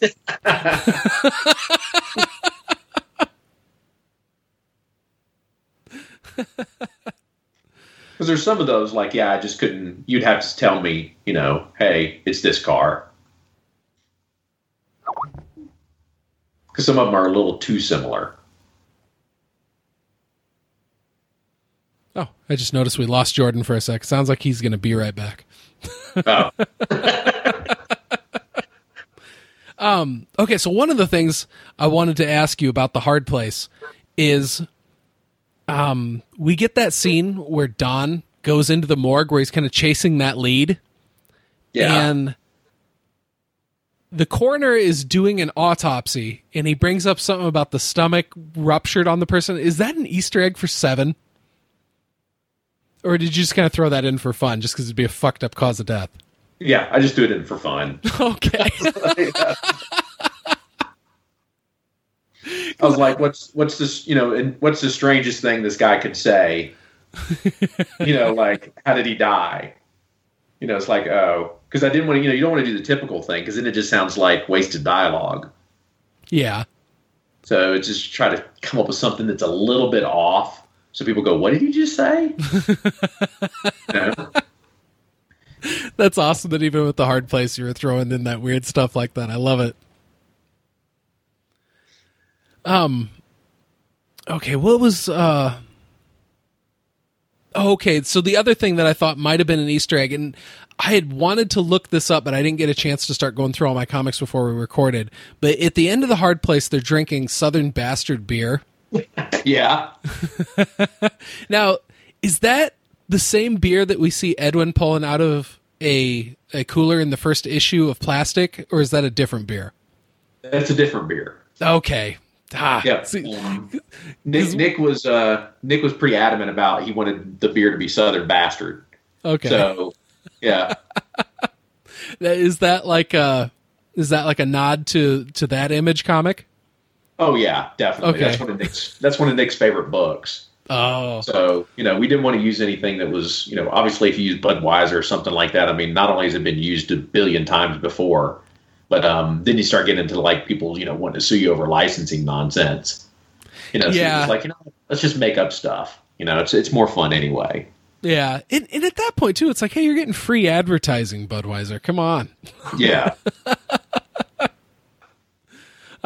He's got to be pretty excited this week then. I think Southern Bastards 20 just came out, if I'm remembering the number correctly. I think you're right. Yeah. Yeah. Have you been reading that one? Oh yeah.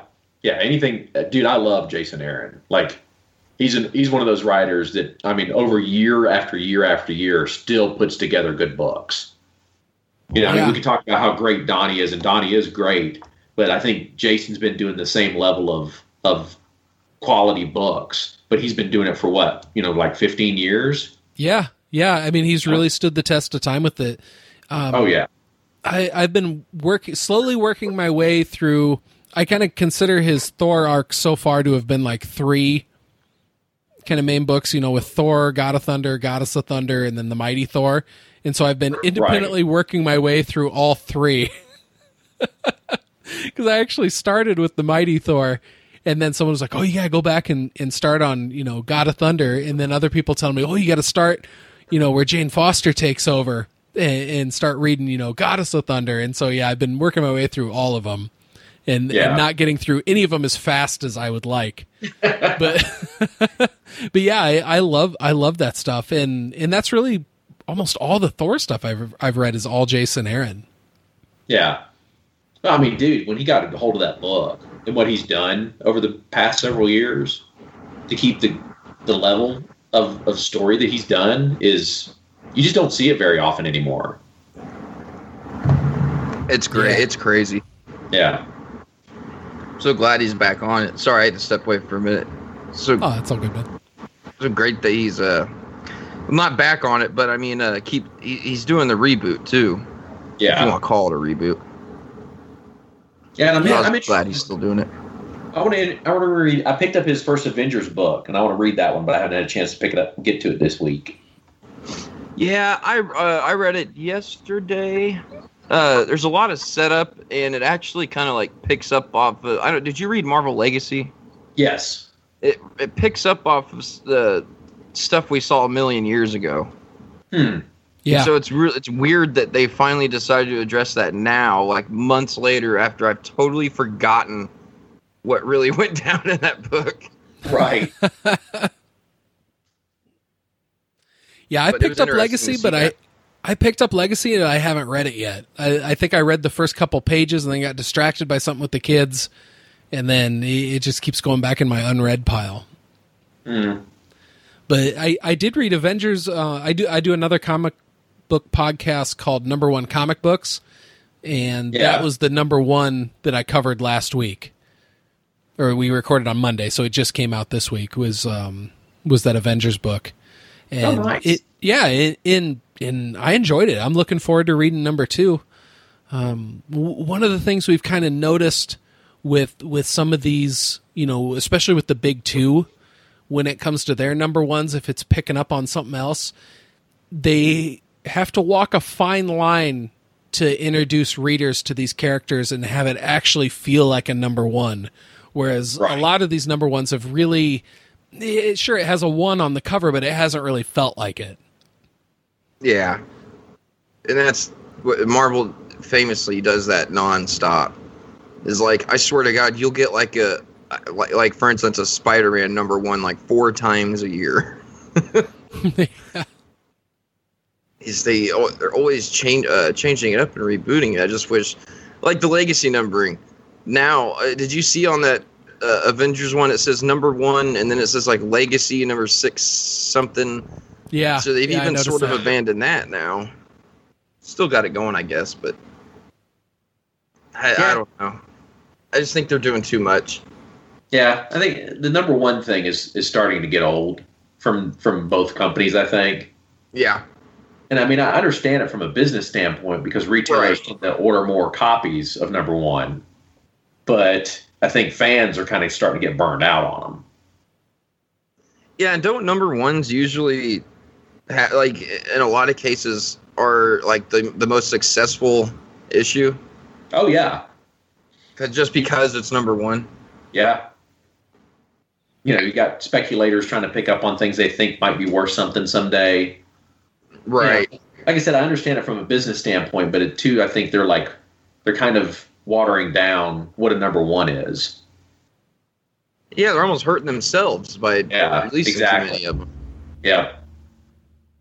It's like, it used to be like if a new book came out and there was a new number 1, like there was a lot of buzz around it.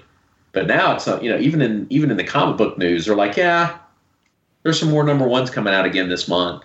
You're like, yeah, that happened last month too. Right.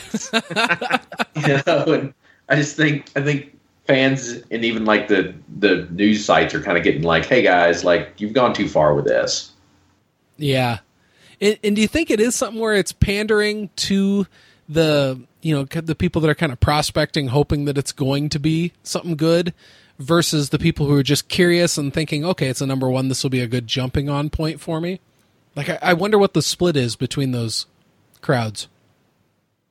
Yeah, I would love to know those stats. Like, and I'd even like to be in the meetings when they're discussing why they're going to do a new number 1. Yeah, that's the side that I'm interested in, because those are the big wheels right there that are making the whole thing work.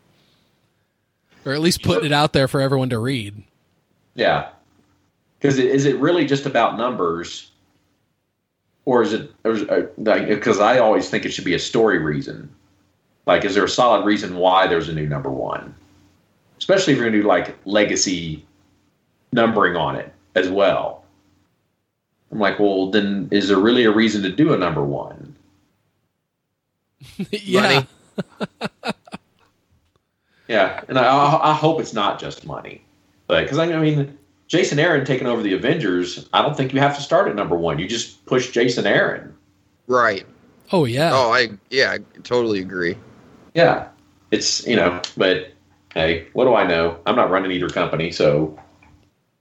Well, I don't know. You got a good point there with just saying that it's Jason Aaron on it, because when I picked that book as the book that I was going to do that week for number 1 comics, I wouldn't have picked that Avengers one if it didn't have if it would have had like a writer on it that I'd never heard of, and it was just number 1 Avengers. I was like, okay, number 1, this isn't number 1 Avengers.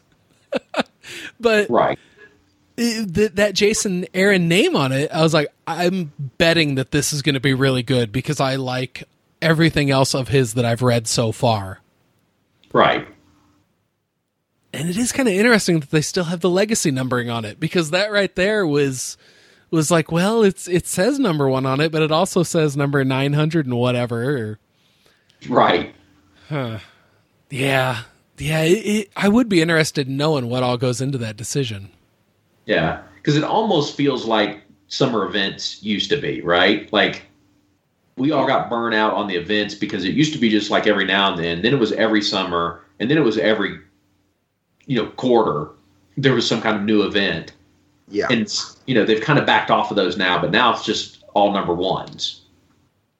Yeah. Marvel there's had like 3 events going at once. Yeah, and the thing I was just going to say is there's a huge difference in the way that Marvel handles events and DC handles events. Oh, yeah. Yeah. And recently with the Dark Knight's Metal event that DC did, the tie-in books with that, it did not really take away from the individual books that had tie-ins on it. And I don't know, DC just did such a better job handling that than Marvel did. Because like with Secret Empire, it's like you'd be chugging along on, what was it, like X-Men Blue, I think was the one where I noticed like a huge jump in the story where I was like, what is going on here? And then it's just totally derailed for a handful of issues in a row. You know, whereas with Dark Knight's Metal, it was one issue that was a little bit off, but it was so good in tying in with Metal that it didn't really matter. And then you were back to your regular, continuity, and they were just like, hey, remember that weird stuff that happened in Gotham with the mountain? Yeah, okay, I'm on back to fighting whomever we're fighting. Yeah. Yeah, it was almost like with those two events specifically, like Marvel was, if you don't read all of them, we're going to make you pay for it. And DC was like, you don't have to read anything you don't want to. Thank you, DC. Yeah. It's like if you just want to keep reading whatever book you're reading and you don't want to pick up any of the metal stuff, it's okay. We don't want to take away from your experience. Well, and those tie-ins added to the story too, but at the same time, if you didn't read them, you weren't like, what's going on? Right. And they did a great job of that, of balancing that. Yeah. Marvel, Marvel literally, I think during Secret Empire, I think they tied in every single one of their issues with Secret Empire. And more than half of it was, in my opinion, just to have the name Secret Empire on the comic. And none of it made any sense at all. And it was dumb. It was just dumb. It just wasn't good. Secret Empire was great. The main story. I love what Nick Spencer did there. I went off on people on one of those Comic Cast episodes. Yeah, the people who were boycotting because how dare you make Cap evil? Yeah. Yeah, they were That's right. They sent him death threats on Twitter. And it's like, dude, like, I get it, man. I love Captain America, but this dude is a fictional character. Okay, this is nothing to threaten to kill someone over, you pieces of shit. Yeah. I mean, I'm sorry, but my God, I have a Hydra Cap t-shirt, and I wore it to the Infinity War opening. Yeah. I had two people. One person came up to me and said, he said, "You are the enemy," and then just walked away.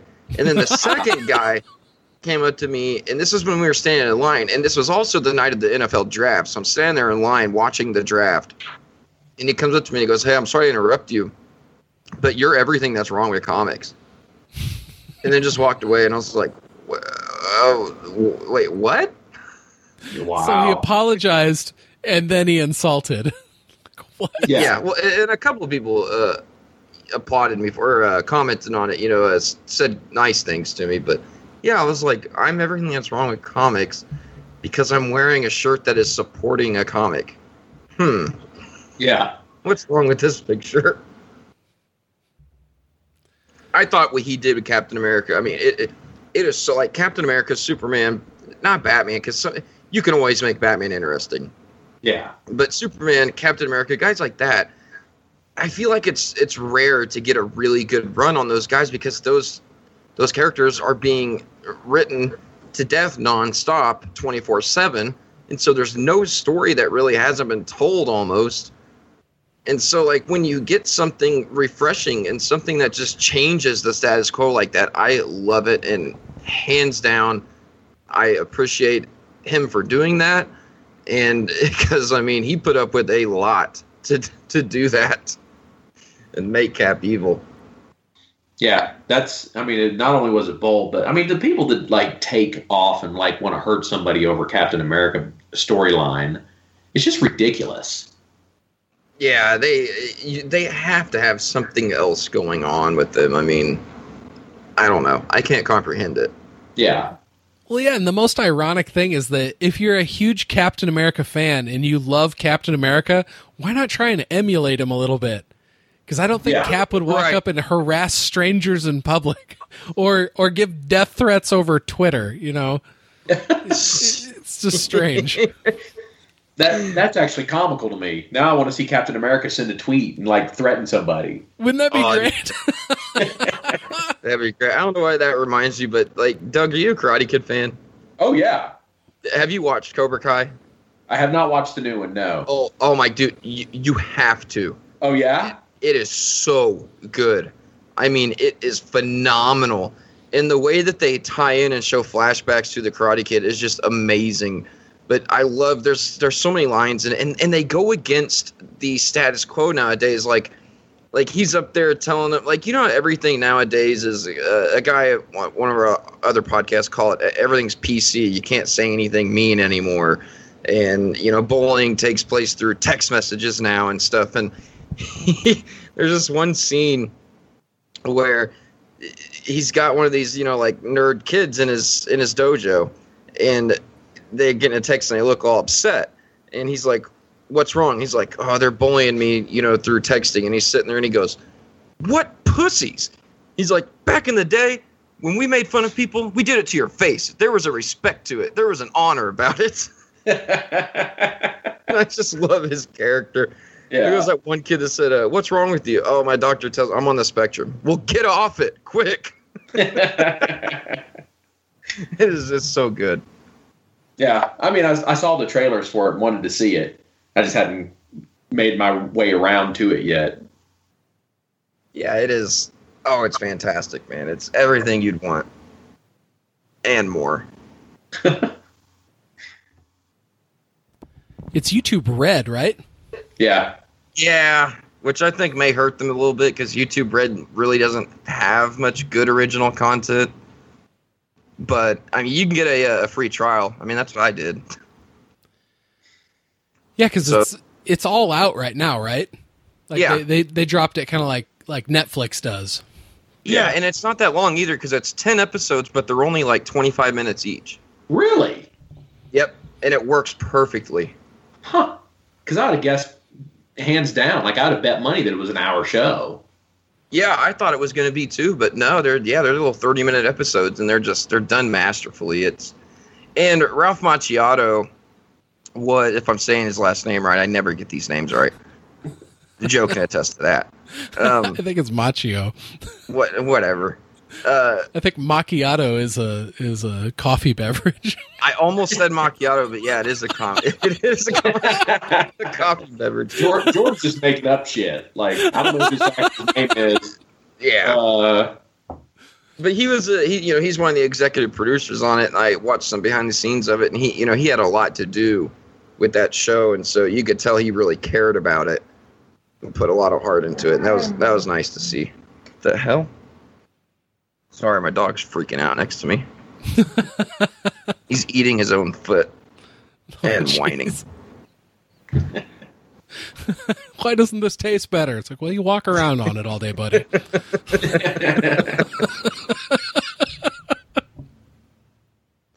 Yeah, do you have any favorite TV shows? Do you watch a lot of TV? I don't watch a lot of TV shows. I've gotten to the point now to where I'm doing a lot of the, what everybody else is doing, where I'll watch a lot of Stranger Things for a week or that kind of stuff. I'm trying to think what I've watched recently. I watch a lot more movies than I actually do TV. Now that means I watch a lot of really bad movies, but I run into gems every now and then too. So I'm always looking for really good stories. I'm trying to think what I've seen lately that blew me away. Nothing recently. I loved the first season of True Detective and the first season of Stranger Things. Mm-hmm. And both of those were so good. I've been disappointed by everything else I've seen since. So I know what you mean. Yeah. I mean, both those shows to me were just so well executed. I enjoyed the second season of Stranger Things. It just wasn't as good as the first season. No, I'm with you. Yeah.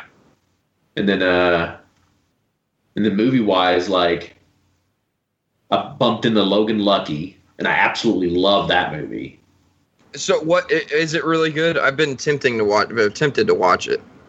Yeah, I think you'll having the whole like your accent is stupid. It's set in West Virginia, and the whole like it's directed by the guy that did the Ocean's movies, and it's kind of like a redneck Ocean's 11. Oh wow! Yeah. And it's funny. Adam Driver is absolutely amazing in it, and it's just like really complicated writing, but it's done with these characters that you think sound and look stupid. So it's just this really well done movie. And then 3 Billboards Outside Ebbing, Missouri, I love that one too. I've been wanting to watch that for so long now, and I just haven't got around to it. You're going to have to be in the right mood for that one because it's definitely a dark movie. I love dark movies. Yeah, I do too. But it's this really weird combination of like the theme of it is about love and hope in the worst possible shitty place you can be. And so like the way they pull that off, you have to really be paying attention because like they're telling you a positive message with all these horrible people. That's perfect. Yeah. Oh yeah, I thought it was brilliant. And she won Best Actress for that, didn't she? I think she did, yeah. Gave that crazy speech. Yeah. Well, Woody Harrelson's in it, and I feel like Woody Harrelson can do no wrong now. It seems like everything he does is brilliant. I know. That guy's amazing. Kidding. Oh, especially that first season of True Detective. That blew my mind. Oh, yeah. Oh, yeah. The second season of True Detective was such a disappointment, in my opinion. Yeah. They just... now they did have a whole new team on it, as far as like stuff. But you can tell they did not understand why the first one was so good.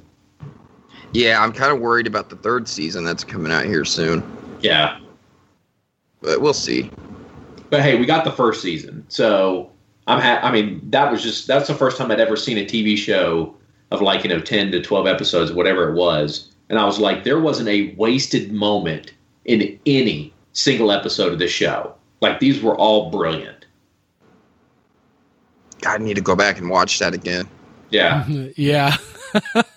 Well, that and with the time jumps in it, too, seeing what Matthew McConaughey's character looked like in present day and then seeing what he looked like when they were on the case, it was like, what happened? Yeah. Oh, yeah. Wow. And then just with the nature of those murders they were investigating, I mean, it was so creepy. It was so cool. Yeah. He was like a suspect. Oh, yeah. Maybe he did him, and it was so good. His relationship with Woody Harrelson's character was great, too. Yeah. Yeah. I always loved it when he went over to his house. Yeah. Yeah. He just couldn't help but piss off Woody Harrelson every time. And Woody Harrelson was great in that War for the Planet of the Apes, too. Oh, yeah.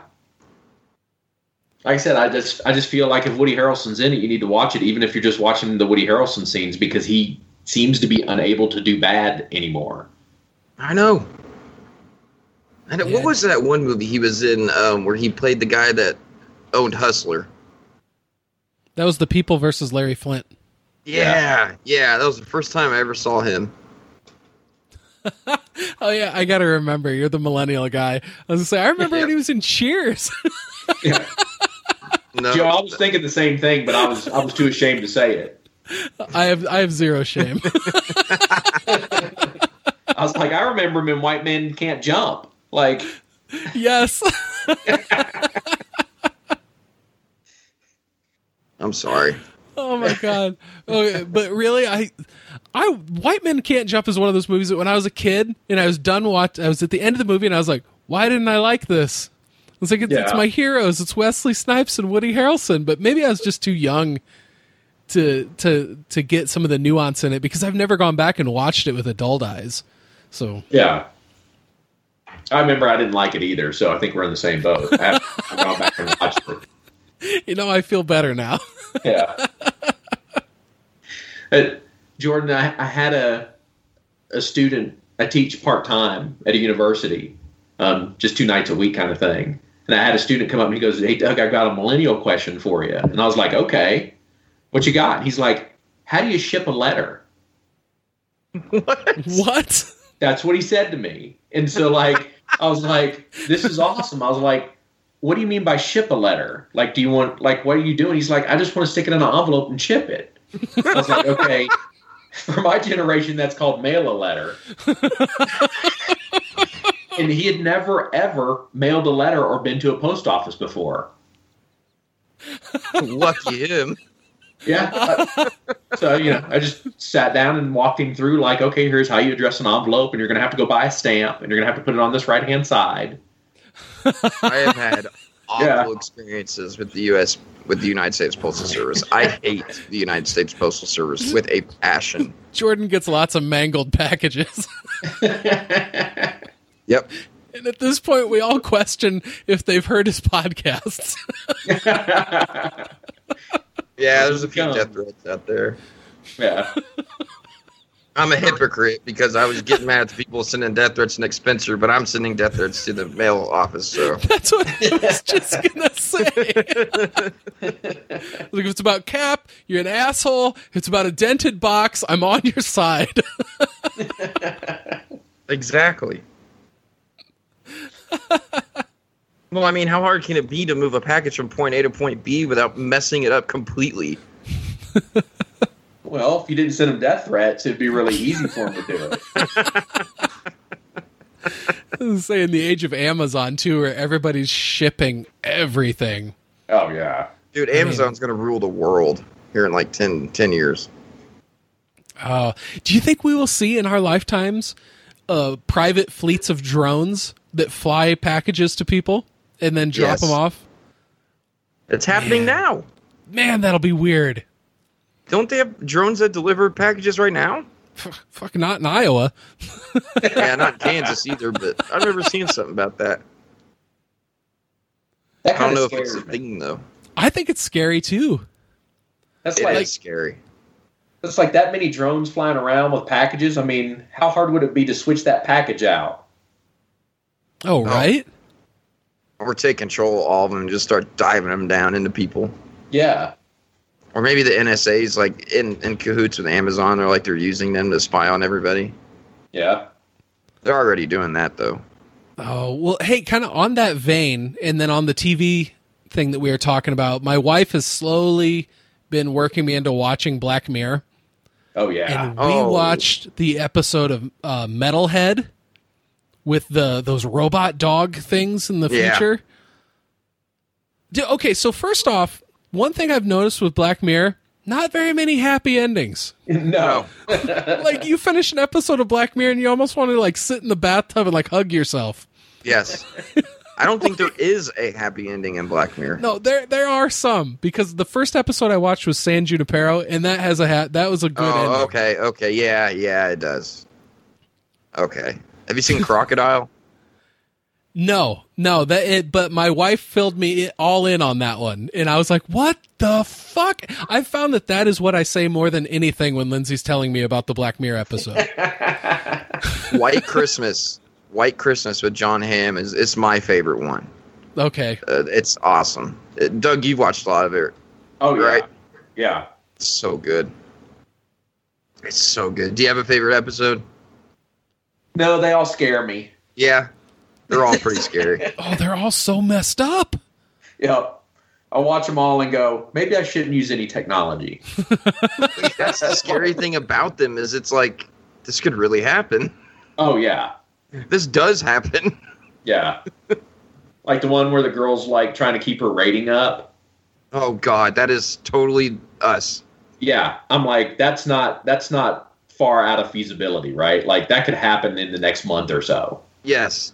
Yeah, that was Bryce Dallas Howard. Yeah. That's a great episode. But it's scary because it's like you look at it and like everything's based off of ratings. If you have a low rating, like people won't even serve you and stuff. And it's like, man, we are headed right that way. Yeah. I mean, we're already kind of in that boat, like with stuff like Yelp and like Uber. Like, I mean, if you got a 3-star rating on Uber, nobody's going to either pick you up or let you drive them somewhere. No. Well, and all the all the likes you try it. I'm an offender of it too. Everyone's trying to get likes on Facebook, you know? Oh yeah. It's like that's where it's going there too. It's terrifying. Guys, now's not the time to fight.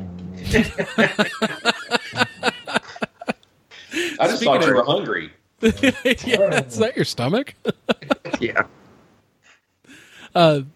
Speaking of Uber, I just rode in one of those for the first time when I was at C2E2, and I've yet to go in and see if any of the drivers gave me a rating. I know I talked every single one of their ears off. So this guy talks and he doesn't shut up. Wait, so the drivers can rate you? Yeah, they can rate the passenger too. I didn't know that. Yeah. Oh, That's you're weird. screwed. You're screwed, Jordan. Wow. That's crazy. I didn't know that. Yeah. So, like, you call for an Uber and they show up. Oh, you're Jordan. Yeah, you got a low rating, man. You're gonna have to call a cab. Like, shit. Well, and they'll know it before. See, and the thing about Uber is that they just see your request, and then they'll be like, "Oh, this guy? Fuck that. We're not picking him up. Yeah. I don't care if I'm a No block one away." shows up. I'll tell you what, the guy who picked me up from the venue on Saturday, that guy was a trooper for putting up with that. That was a zoo. And I was like, you know what? I paid $20 for this Uber ride, but I would have paid $40 to not be the one driving in this shit. Yeah. Is it true that they raise their rates, like, if they're at, like, a big event or something where without a they're in doubt. high demand? Yeah, and on weekends, too, because the drivers I talked to, one of them was telling me that he only drives on the weekends because the weekday rate is so much lower that he's like, I'm not going to waste my time with that. He goes, but I drive every single weekend. Like, that is sucks. really cool. No, it sucks. It's a good business model. Sucks for us. It's good for them, I guess. Yeah, but it's supply and demand, right?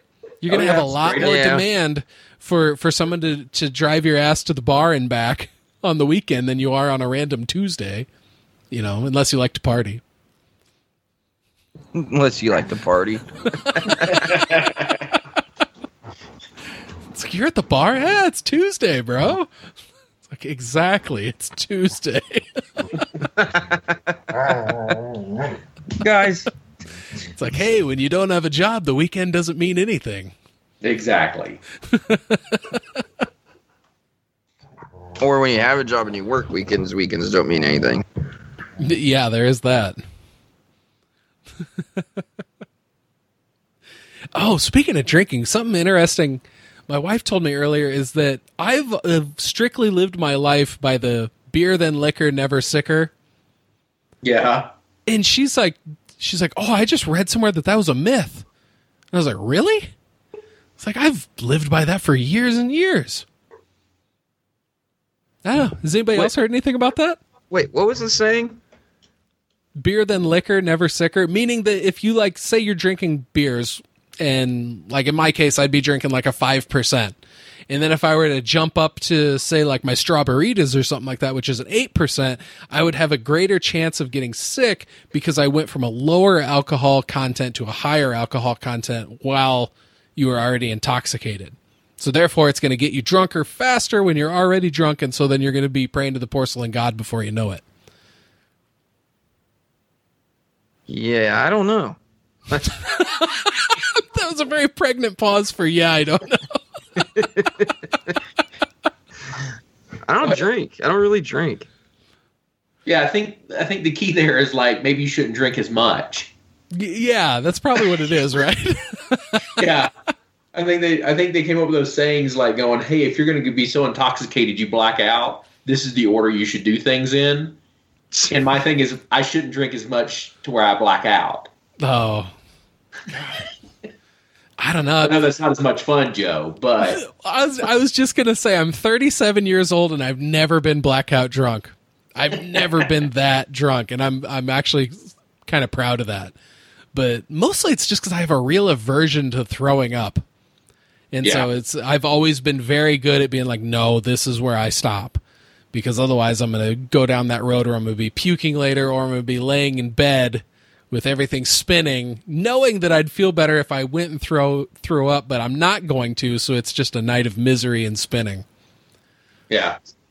See, I don't know if I've ever been blackout drunk. My ex-girlfriend told me I was once, but I still don't believe her. You don't remember? I still don't believe her. I mean, she said we did some crazy shit, and like, I don't remember any of it. And like, I've never been blackout drunk before. Well, isn't that the definition of blackout drunk? Yeah. Well, that's the problem. You never remember being blackout drunk. I think that's how it works. That's the problem. I think I've thrown up from drinking. I think I probably count on one hand the amount of times that I've actually gotten so drunk that I threw up. And almost every time it happens, then I just shy away from that beverage forever and ever afterwards. That only works for so long, though. Oh, I don't know, dude. Let's see. Lindsay and I were out at a Mexican restaurant a while back, and I ordered a blended margarita because I'm cool like that. And it showed up at the table, and I took one sip out of it, and I could taste the tequila, and I just pushed it across the table, and I was like, enjoy. After you finish your real margarita that's on the rocks, you can have this little kid one with alcohol in it that I ordered. Yeah, the first time I ever got drunk, my mom did it to me. I was 15, and she gave me everything. And I puked for 3 days. Oh, wow. Mm. And Did it work? I haven't puked since. Almost like an immunity. Yeah. Well, I don't know if it's immunity. It's the fear of puking for 3 days. Exactly. That's what I was going to say. Yeah. She taught you a lesson. Yeah. It's like, I'm building up your tolerance. I'm doing this for your own good. Yeah. I just, after that, being that sick for that many days, I was like, I will never, ever be that drunk again. And so, just like you were saying, Joe, like now I know, like when I'm hitting that point, I'm like, okay, I need to stop. Yep. Yeah, yep. This way lies misery. If I keep going down this path. That's kind of like that old school method if your parents would catch you smoking cigarettes and they'd make you sit down and smoke the whole pack. Yeah. It's like that never happened to me, but that happened to friends of mine growing up, and I remember them telling me the stories of, oh my God, I was so sick. And it's like, yeah, I bet he probably had the most intense nicotine buzz ever. See, that wouldn't have worked with me. Oh, yeah? No, because I liked smoking cigarettes when I was in high school, so. My parents did that to me when I was about 6. Holy cow. Yeah. Now, the thing was I'd try a puff of one and cough and then go, this one's bad.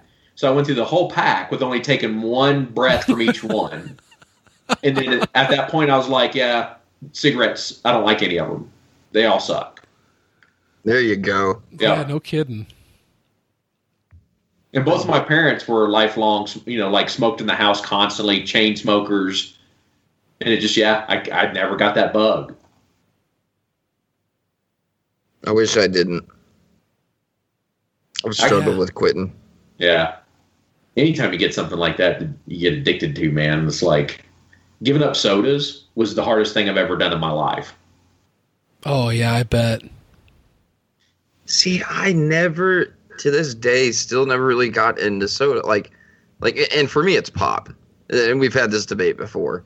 But, it's not soda, it's pop. But anyways, I never liked pop, man. Or not, I like pop, don't get me wrong, but I never loved it. Like, I'll maybe drink a pop like once a month, maybe. Yeah. But I drink water nonstop all day. Yeah, I think it's just different. We're all unique, and it's like where you had the problem with cigarettes, I had the problem with soda or pop. Right. So, I think it's just, whatever genetic thing happens there, like my thing was pop. Pop. Yep. Pop, yeah.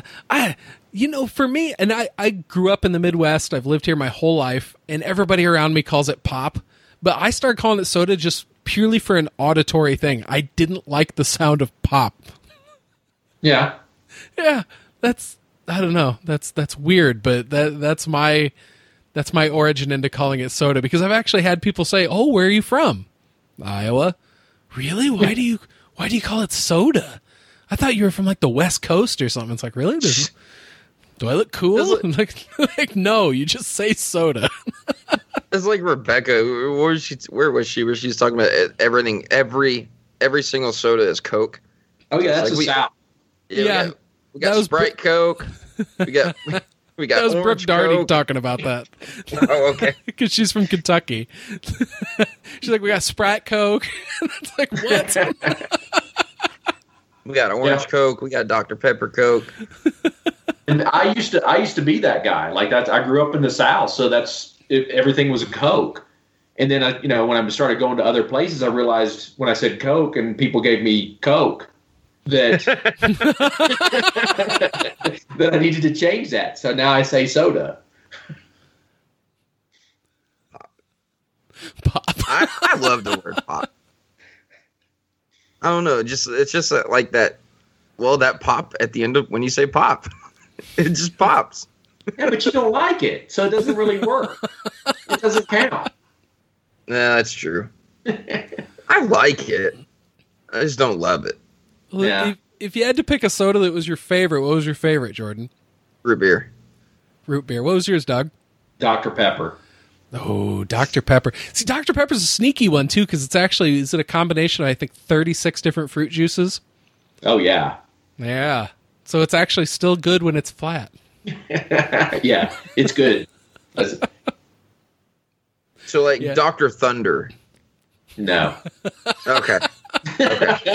Dude, all the different spin-offs of Dr. Pepper crack me up. Like, I would love to see a list of all of them, but the Dr. Thunder one's hilarious. Oh, I used to hate it. Like, you go somewhere to eat. Hey, do you have Dr. Pepper? No, but we have Mr. Pibb. That's not Dr. Pepper. Is that okay? Is he a doctor?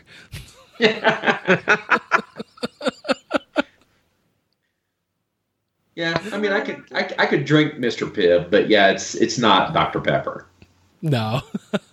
Or what is it? I think it's called Pibb Extra now or something.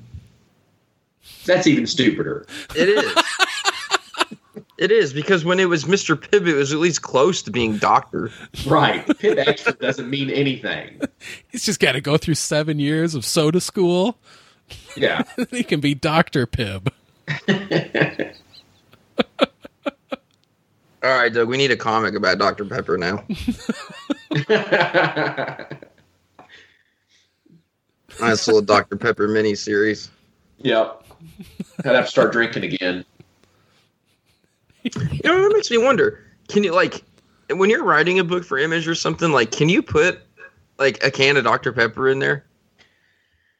I mean, you can. I don't know if they'd bring it up. I mean, a lot of that stuff is protected, so you wouldn't get in big trouble for it.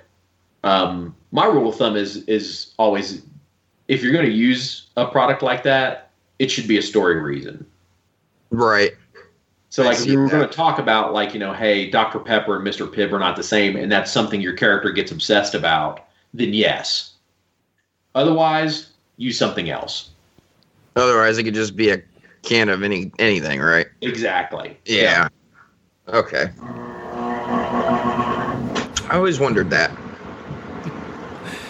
Speaking of character obsessions, let me just jump back to the hard place real quick. Those brothers that get tasked with going after AJ and Alex, Yeah. is one of them obsessed with cat videos? Oh, yeah. Because I think it's only mentioned twice in the book. I'm like, this is a really quirky, cool character thing from these guys that are hardened killers. Yeah. That was something Nick and I came up with actually after we'd finished the book. And I was going through the dialogue, and I was like, yeah, this isn't doing it for me. And we just kind of came up with this, like, hey, let's make him kind of a little bit more new age, digital age kind of guy. And he's obsessed with cat videos, even though he's basically a killer. Yeah. And his other brother's like, I don't care. It's like, you keep trying to show me cat videos, and I don't care about those. Yeah, just trying to make him a little quirky. Yeah. No, those little things like that books are great. Yeah, they are. It's interesting. it's so cool and interesting to hear about how some of this stuff came to be. Yeah, I mean, the thing is, until it's in print, it's always a work in progress. So, is there anything that you're working on coming out soon that you can talk about at all? no, unfortunately not. It's I was supposed to have 2 books out this season or this year, but they're moving a little slower than we had planned. So, Eric doesn't like when I steal the thunder of a book that's coming out. Oh, that's totally understandable. Yeah. No, it's not. I want to hear about it.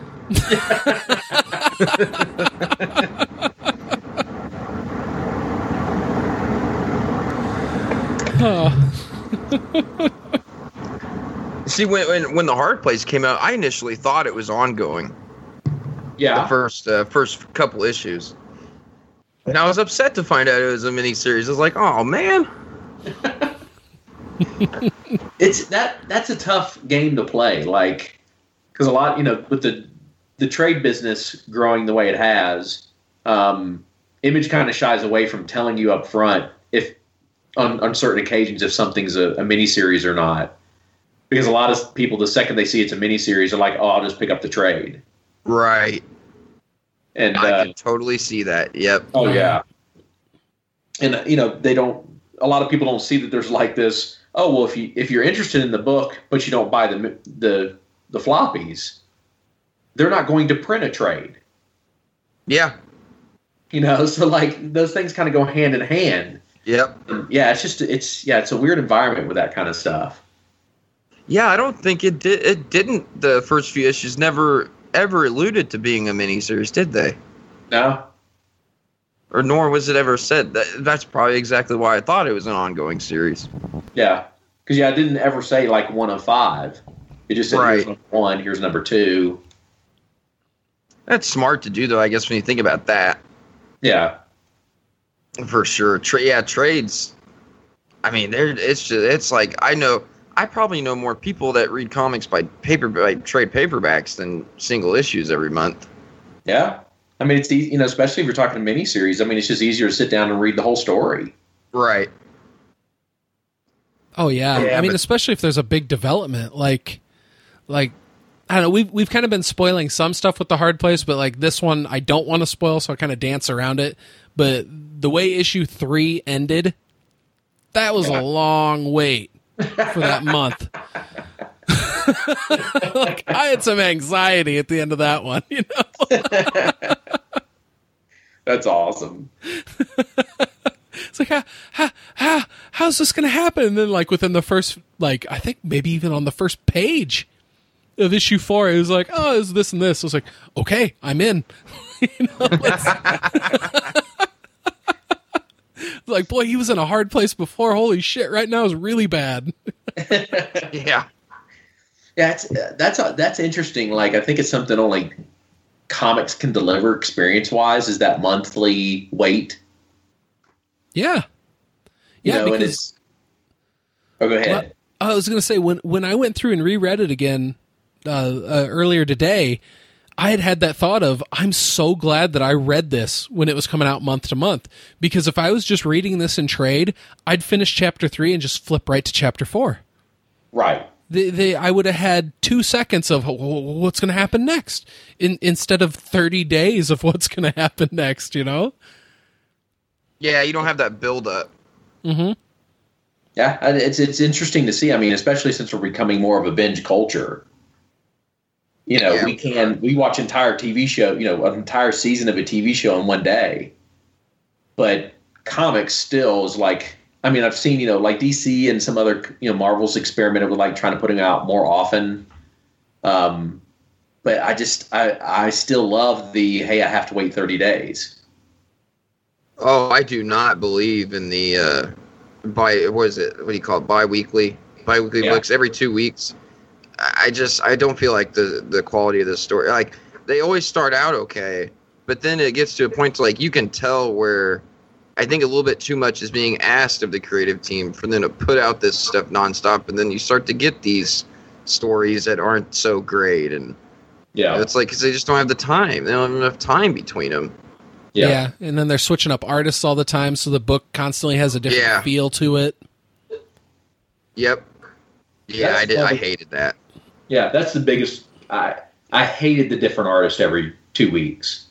I feel like it ruins the whole tone of the book. It does. Yeah, absolutely. Totally does. And DC's getting away from that. They're not doing any more bi-weeklies anymore, which makes me very happy. Yeah. Yeah, maybe I'll finally catch up to Flash. That's a funny sentence in itself. Yeah, no kidding, right? It's like, you don't got a chance, Porky. But that's, of all the ones on my pull list, that's the one I'm furthest behind on. But like, I love Joshua Williamson books. Yeah. I know, but I'm probably 6 issues behind. I'm over a trade behind on the Flash right now. Well, you better catch up because Flash Wars is beginning. It looks like it's going to be pretty good. Who am I kidding? Joshua Williamson always does good. So he's been doing a lot of good things for a while now. He has. And then Justin Jordan, man, I believe he's on Curse of the Brimstone for DC. I could be wrong. Those books are all new. I'm still trying to get used to them, but I need to go back and check if he is. No, Justin Jordan did that one. He is doing okay. I really like that one. The Curse of the I like all the New Age of Heroes books, but and that's something that they're trying something new. Well, it's not trying something new, actually. It's actually going back to something that used to be done where they're doing more artist-focused books. Like they are now the artist gets headlined on the book. Like he's first and then the writer. And that's so awesome. I read about how they changed their creative process to where it used to be the writer would write out the script, hand it to the artist, then they work on the art from there. But I think now with the New Age of Heroes books anyways, it looks like they're doing the artist is actually the one that lays the foundation. And then the writer goes in and then writes. And so I really want to know more about how that process works. Yeah, that's interesting. It's really interesting, isn't it? Because you kind of think like the writer is the one that comes up with the story. Wouldn't he be the one that's laying the foundation, not the artist? So it's really interesting to see how they're doing it differently. But hey, it's working, man, because all of those books are great so far. Really good. From what I understand, the DC's using the Marvel method on those. So like the writer's doing a plot, handing that off to the artist, and the artist kind of like has to break down every page. Like, so you're just getting kind of like a, hey, here's what happens from pages 1 through 4, and you get a paragraph or two. Okay. And the artist goes in and like draw, he kind of makes it up panel by panel. And that's what they consider the Marvel method? Yeah. And Marvel still doing it that way? Oh, no. Yeah, I don't think Marvel's done that for a long time. So, but that's what it's always been referred to. I think, like Stan Lee and Kirby and those guys worked that way in the day. And so that's why they still call it the Marvel method. That Stan Lee, I need to know your opinion on something. If you don't want to give your opinion, that's fine. But so a while back on the Supercast, we had Athena Finger on there, the granddaughter of Bill Finger, true creator of Batman. And we talked to her a lot about how a lot of, how she feels, and a lot of the evidence that's been put out there that Bob Kane basically stole everything from Bill Finger. So then you go and look back, and, I wasn't there. I don't know if that stuff's true or not. The evidence is pretty compelling. But you go back and look, and a lot of people are now starting to point out that maybe Stan Lee did a lot of the same things, to where he stole a lot from ghostwriters, probably. I like, Joe, have you heard about that at all? Or I heard some people talking about it a while back. No, I'd heard that there was some controversy that maybe Stan Lee didn't give Jack Kirby enough of his due. But I hadn't heard anything about him like stealing from ghostwriters or anything like that. Yeah, I mean, I don't know what's true or not, obviously. I mean, you can't believe everything. But, yeah, the internet, right? Exactly. But I've seen a lot of people out there have been turning against Stan Lee lately. Well, not recently with what's going on with him now, but, before then. Yeah, I was like, if at this point in his life you're turning against Stan Lee, you're the asshole. Yeah. Come on. I mean, I do think. I mean, I haven't heard the thing about Stan Lee and the Ghost Rider stuff, but like, definitely, I think he probably should have given a lot more credit to his teams. Because I mean, for years, even up until recently, we heard, "Oh, I created the Hulk. I created Spider-Man. All the characters that he was one of the creators of, but wasn't the creator of."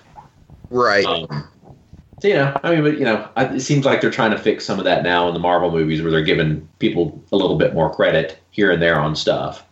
Because it used to just always be, hey, created by Stan Lee. And you're like, well, Stan Lee didn't draw Spider-Man. Right. Yeah. You talk about a cost, an outfit that they've tried to change over time, and the classic is still the best. I love that Image documentary that explains how Image came to be. Yeah. And how... Oh, that's amazing.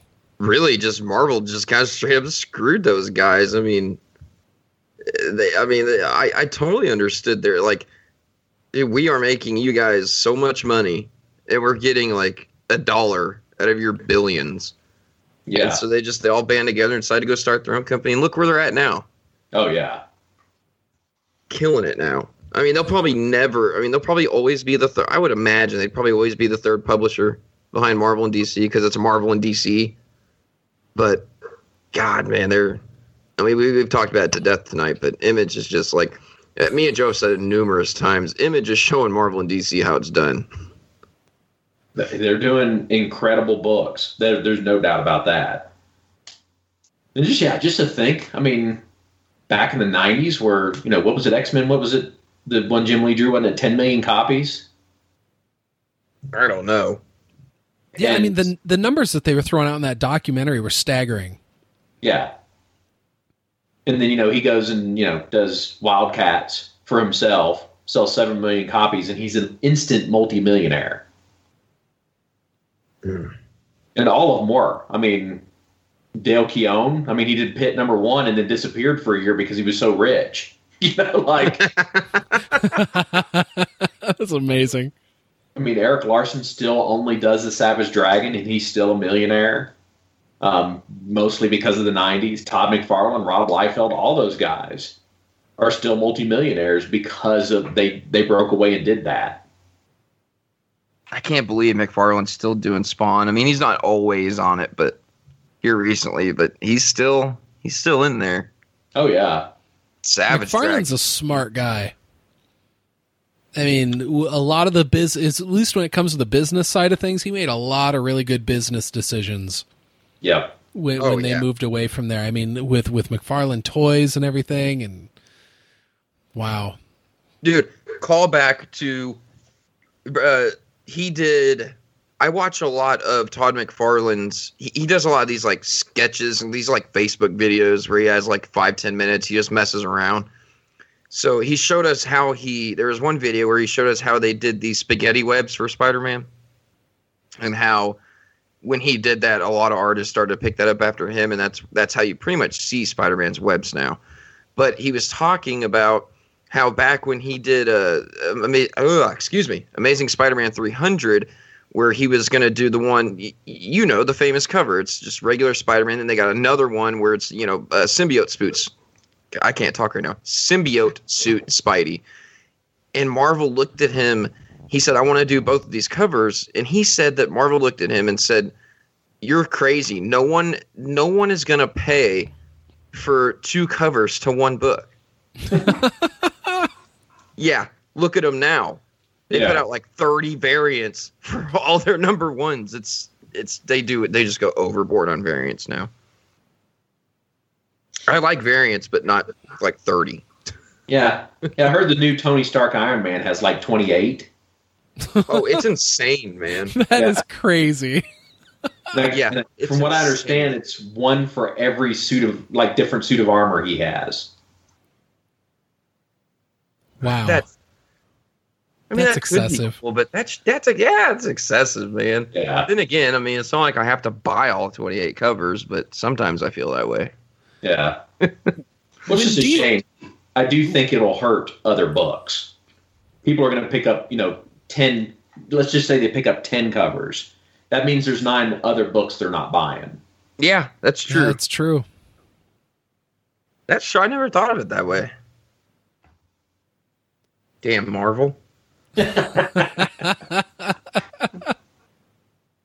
Do you think with, kind of back when all those guys in Image in the 90s made, millions off that, do you think those days are pretty much gone in the comic industry? And was that more just because of speculation where people were buying these number ones hoping that they were going to make a lot of money off them? Was there a bubble that burst with that? Oh yeah, there was definitely a bubble. And they say that there was speculators, and I actually worked in comic shops at the time. And there were, but there were still a lot more people buying comics. I don't know if we can get back to those numbers because, you guys see the same numbers I do. We're, if you're over $100,000, you're in the top 5 easy. Right. Back then we're talking, back then if a Marvel or DC book sold 100,000 copies, they canceled it. So, yeah. Just think we'd have to grow our business by at least 10 times. I just don't know. I think the low number now is if your book doesn't go over, for Marvel anyways, go over 20,000, I think they cancel it. Yeah. And it's that's such a difference from what it used to be. Yeah. You've got some books like Miss Marvel who don't sell that number, but the book is so popular with a certain group and does so well press-wise that they won't cancel it. Exactly. Yep. So I think there's a few that way. Yeah. It's just a totally different market, and I just don't know if we'll... I hope in my lifetime we get back to those numbers and I'm still writing comics. But I just don't know if it'll ever happen. 10 million copies on one book, that just doesn't seem possible anymore.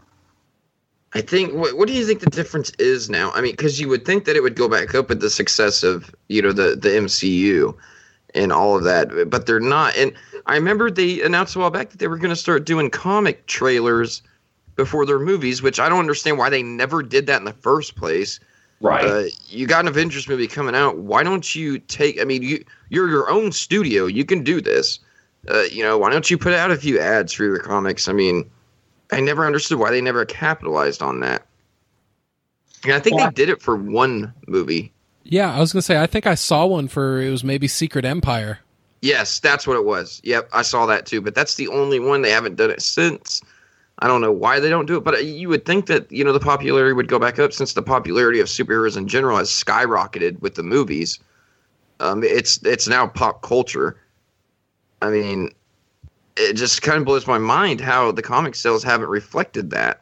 And I almost wonder why. But then again, you got to remember there's so much more media out there now, so much to do, apps and games. And it's just, there's too much. I think there's too much competition out there, maybe. I don't know. I don't know what it is. Well, this actually came up when I was had my meeting with Eric Stevenson. And he had a really cool theory that I think might be more truth to it than any other one I've heard. And his theory on it is comics used to deliver an experience, especially with superheroes, that you couldn't get anywhere else. We all remember the horrible superhero movies they tried to make, right? Right. They weren't anywhere near as cool as the comics.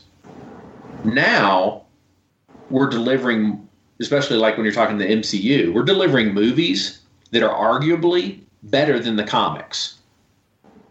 And so the experience to go from the movie to the comic, you get for the casual reader or viewer, they can get a better experience watching the movies than they can get from the comics. That makes a lot of sense. Mm-hmm. And so his thing now is he's looking for books and trying to get, the creatives to step up another notch going, listen, guys, we have to start delivering experiences they can't get anywhere else again. That's true. Wow. Yeah. That's what I said too, because I'm like, oh my God, I got to step up my game a little bit. I think he's onto something. And we got to start delivering content and a reading experience that movies can't deliver yet. God damn, how have I never thought of that? Yeah, same here. I thought it was genius when he said it. I was like, dude, you're right. Like, I mean, my wife loves the movies. I've tried to buy her the comics, and she's like, yeah, this isn't as good as the movie. Yeah, same here, man. Yeah, with CGI the way it is now, they can do anything. Yeah. I mean, anything. So it makes sense when you go to a little kid nowadays. Well, if I'm a little kid, if I don't understand the art of a comic or understand comics like we do, why would I want to read a comic when I can just go watch it actually unfold? Yeah. On the big screen. That does make a lot of sense. Wow. Damn it. Yeah. I think that competition really comes into it too with what you were saying earlier, Jordan, is that there's so many different options for entertainment now. Like, before my pull list got huge, I watched a lot of TV shows. And now I've got so many comics to read that I just choose to read my comics over watching TV shows. And so a lot of the shows that I would watch just because it was the show I'd watched, I don't make time for it anymore. Because it's like, there's only so many hours in the day. Exactly. And especially like with my situation, like I got the kids and I got my my wife, and then I work, and so it's like I've got really 4 or 5 hours at the end of the day after I'm off work, and I need to split that between family time and getting some entertainment in for myself as well. It's a lot easier to just sit in the same room that everybody else is in. If they're watching something on the TV that I'm not that into, I'm still part of the family, even though I'm sitting off to the side reading a book. Whereas otherwise, I'd be back in my bedroom, watching the Flash on CW, which sure, it started off good, but anymore it's... Don't even get me started. Am I triggering you? Yes, don't even get me started on the current. Dude, I swear to God, Doug, if you don't know, but on the Supercast, we used to cover the CW shows, and we loved them to death. Yeah. This year, this season of all of them have been shit. I'm sorry, but they have been terrible, and we dedicate like an hour every damn episode just talking about how shitty the Arrowverse is right now. Yeah, I haven't seen any of the ones from this season, so that's kind of depressing.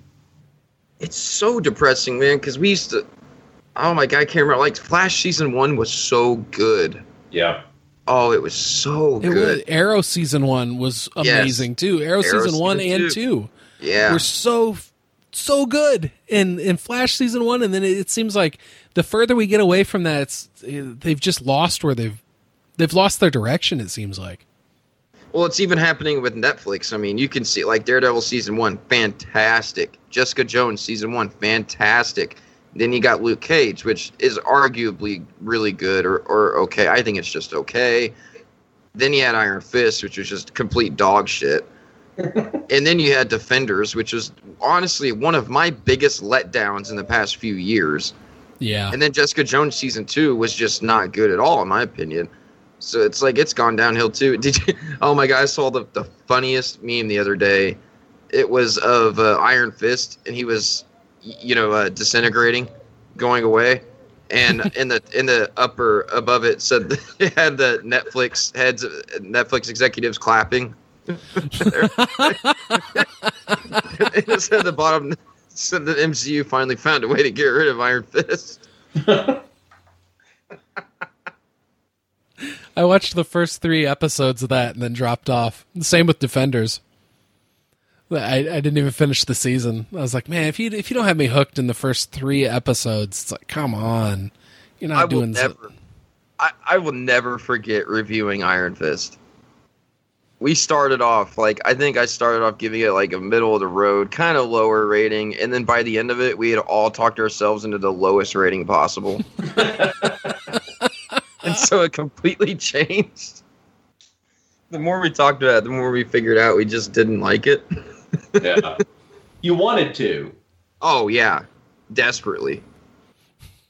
Desperately wanted to. Do either one of you watch Into the Badlands? Yes. I don't.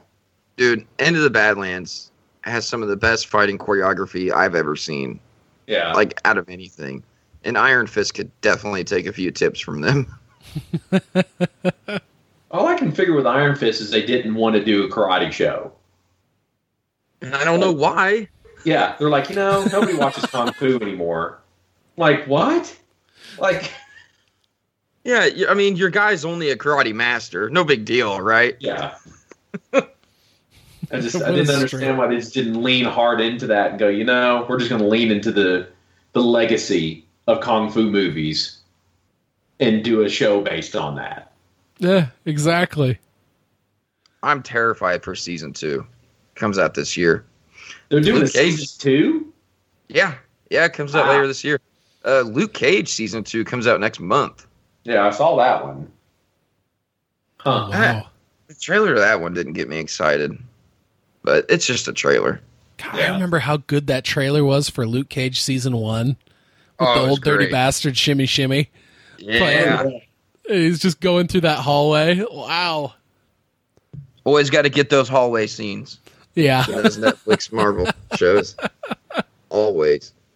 But man, I was so disappointed with Defenders, guys. I remember how excited I was when I found out they're going, oh my God, they're going to do a Daredevil show, a Jessica Jones show, a Luke Cage show, an Iron Fist show, and then they're all going to come together to be Defenders. It's like the Avengers of the TV. Like, fuck yeah. And then it came out. It's like, what the hell, man? Yeah. Just wasn't good. Nope. I am such a DC fanboy that I just want Warner Brothers to get their shit together so bad. But they just don't learn, man. It's like Suicide Squad came out, and yeah, it succeeded commercially, but that movie's terrible in my opinion. I mean, it's awful. And yet they get David Ayer to do another one? It's like, why? Yeah. I don't get it. Didn't either of you watch Bright on Netflix? Oh, yeah. Did you like it? That's a tough question. It really is. Yeah, because there's things I like about it. Right. I like Will Smith. Yes. But like, it's one of those where they just have things happening to have things happening. Like I don't understand how we ended up in a bar and why. A lot of it was just there to be there. Yeah. Fairies to have fairies. Yeah. I guess. I don't understand. Like, they showed one fairy and he kills it with a broom and then that's over. So far, I have figured out that David Ayer just needs to stay away from anything supernatural. Keep doing your end of watches. I think, didn't he write Training Day? He didn't direct it, but I think he wrote it. Keep doing that stuff. You were good at that. I sound like a dick. I like that we circled back around to bitching about Warner Brothers and DCU. I'm sorry. That's okay. George definitely got a trigger somewhere. I just looked down. I just looked down at the timer, and we're over 3 hours in. So it had to come full circle at some point. That's what I was just going to say. It was bound to happen, right? This is like on the Supercast. We always somehow talk about Batman versus Superman. Every goddamn episode. Hey, I almost brought it up. I almost brought it up earlier when Doug mentioned, it makes sense to put product placement in a comic, if it made sense to the story. And I was going to say, not just randomly throwing IHOP into something. Yeah. Oh, that was Man of Steel. That was terrible. And Sears. Oh, that was Man of Steel. My bad. IHOP and Sears. Or how about, okay, so, Doug, I'm a huge Mighty Morphin Power Rangers fan. That was my show when I was a kid. Yeah. And it's a terrible show. Awful. Yeah. But I idolize it. That was my shit, and I love the Power Rangers. And so this Power Ranger movie came out. I liked it. But dude, I have never seen more product placement than I saw in that movie with Krispy Kreme. Have either one of you two seen it? I haven't seen it yet. Dude, they insert Krispy Kreme into the plot. Wow. That is how far they take it. Yes. That was a lot of zeros on that check. Yeah. Oh God, yeah. It was bad. It was bad. Still good movie though. Still the Power Rangers, so gotta like it. Well, that might be as good a place as any to start wrapping it up. If you guys, Doug, do you have any final thoughts or anything you wish we would have covered in our rambling discourse here? Yeah, I think we're good. I mean, we've covered Dr. Pepper, Mr. Pibb, Krispy Kreme. I think we're good. Oh, that's great. Doug, where can people find more of you? Obviously, the easiest one is Facebook, so just look for Doug Wagner. You'll recognize my big head. That's the easiest place to get me. Right on. Jordan, where can people get more Jordan in their lives? If you really want more of me in your life, you can check out the Supercast podcast. It's weekly. You can find it anywhere podcasts are found, and our Facebook page and Twitter and all that fun stuff. I'm not going to tell you what it is. You got to figure it out. Right on, man. This has been a lot of fun tonight, guys. I appreciate you both, taking time out of your schedules and come in and talk. And I think we did a pretty good job covering The Hard Place. I mean, we kind of set out with the the goal of doing a comic talk on The Hard Place. We really kind of were all over the place, but definitely that trade is coming out is it June 20th, Doug? It is June 20th. June 20th, the paperback trade for The Hard Place comes out. Highly, highly recommend that. Jump on that, and especially Image is doing a giveaway with that, right? Oh, yeah. We're doing a big giveaway for that one. So, the first week it's out, the 20th through the 27th, if you take a picture of it, and I believe it's #HardPlaceContest on any of the social media, and you get entered into a contest for a giveaway. And the bottom prize is you get a trade signed by all the creatives. Brian Stelfree's included in that. And then Nick is giving away a page of the book as one of the grand prizes. And the other grand prize is you get a commission, which is normally like $500 to $600 for Nick, of anything you want. Wow. Yeah. That is an awesome contest. When does this start? June 20th. It'll be the 20th. When it comes out? Okay. Yep. The 20th, the first week. So the 20th through the 27th. And Images promised me we're all going to push it pretty hard on social media. So hopefully you'll get reminded when that date comes. Because I'll definitely pick up the trade too. Because even though I picked up all the plastic covers and variant ones, I still got the trade. Sweet, thank you. Well, first off, I didn't want to go back and touch those glorious books again. But like Joe was saying, everybody out there listening, if you haven't, you've got to check out Plastic and Hard Place, both of them. I mean, they like Joe mentioned, I read probably 40 to 50 comics a week, and The Hard Place and especially Plastic, they were first reads. Like every time I got them, I had to read them. They were way different than anything else out there. And I'm telling you, you don't know how much you need this sex blow-up doll in your life until you read Plastic. I mean, you didn't know you need it, but you need it. Let me tell you. Very well said. Well, thank you all very much. Sorry, Joe. No, go ahead, dude. No, I was just, like I mentioned earlier, seriously, it's an honor to talk to you, especially a guy that's written, seriously, one of my favorite books in Plastic. You're a genius, man. It's an honor to talk to you. I worship the ground you walk on. Thank you, man. Just thank you for putting out great content like that. I know how hard you guys work towards that stuff. Yeah. I mean, dude, having somebody say that kind of stuff about our books makes it all worth the while. So thank you. Oh, yeah. Oh, yeah. That's awesome. I suck. If you have any questions or comments on what you just heard, you can email me at startcastpod@gmail.com. You can find me on Twitter @thetubbyninja, or you can check out my Facebook page at facebook.com/startcastpod. Thank you very much for listening. Hey, I'd like to take a moment to ask you all a big favor. If you enjoy listening to StartCast, please log on to iTunes and leave me a review. It really helps with visibility for the show, and I would super appreciate it. If you're not a fan and you want to be honest and tell me how much my show sucks, go ahead and leave me one of those too. It too, man. Those are some fantastic books.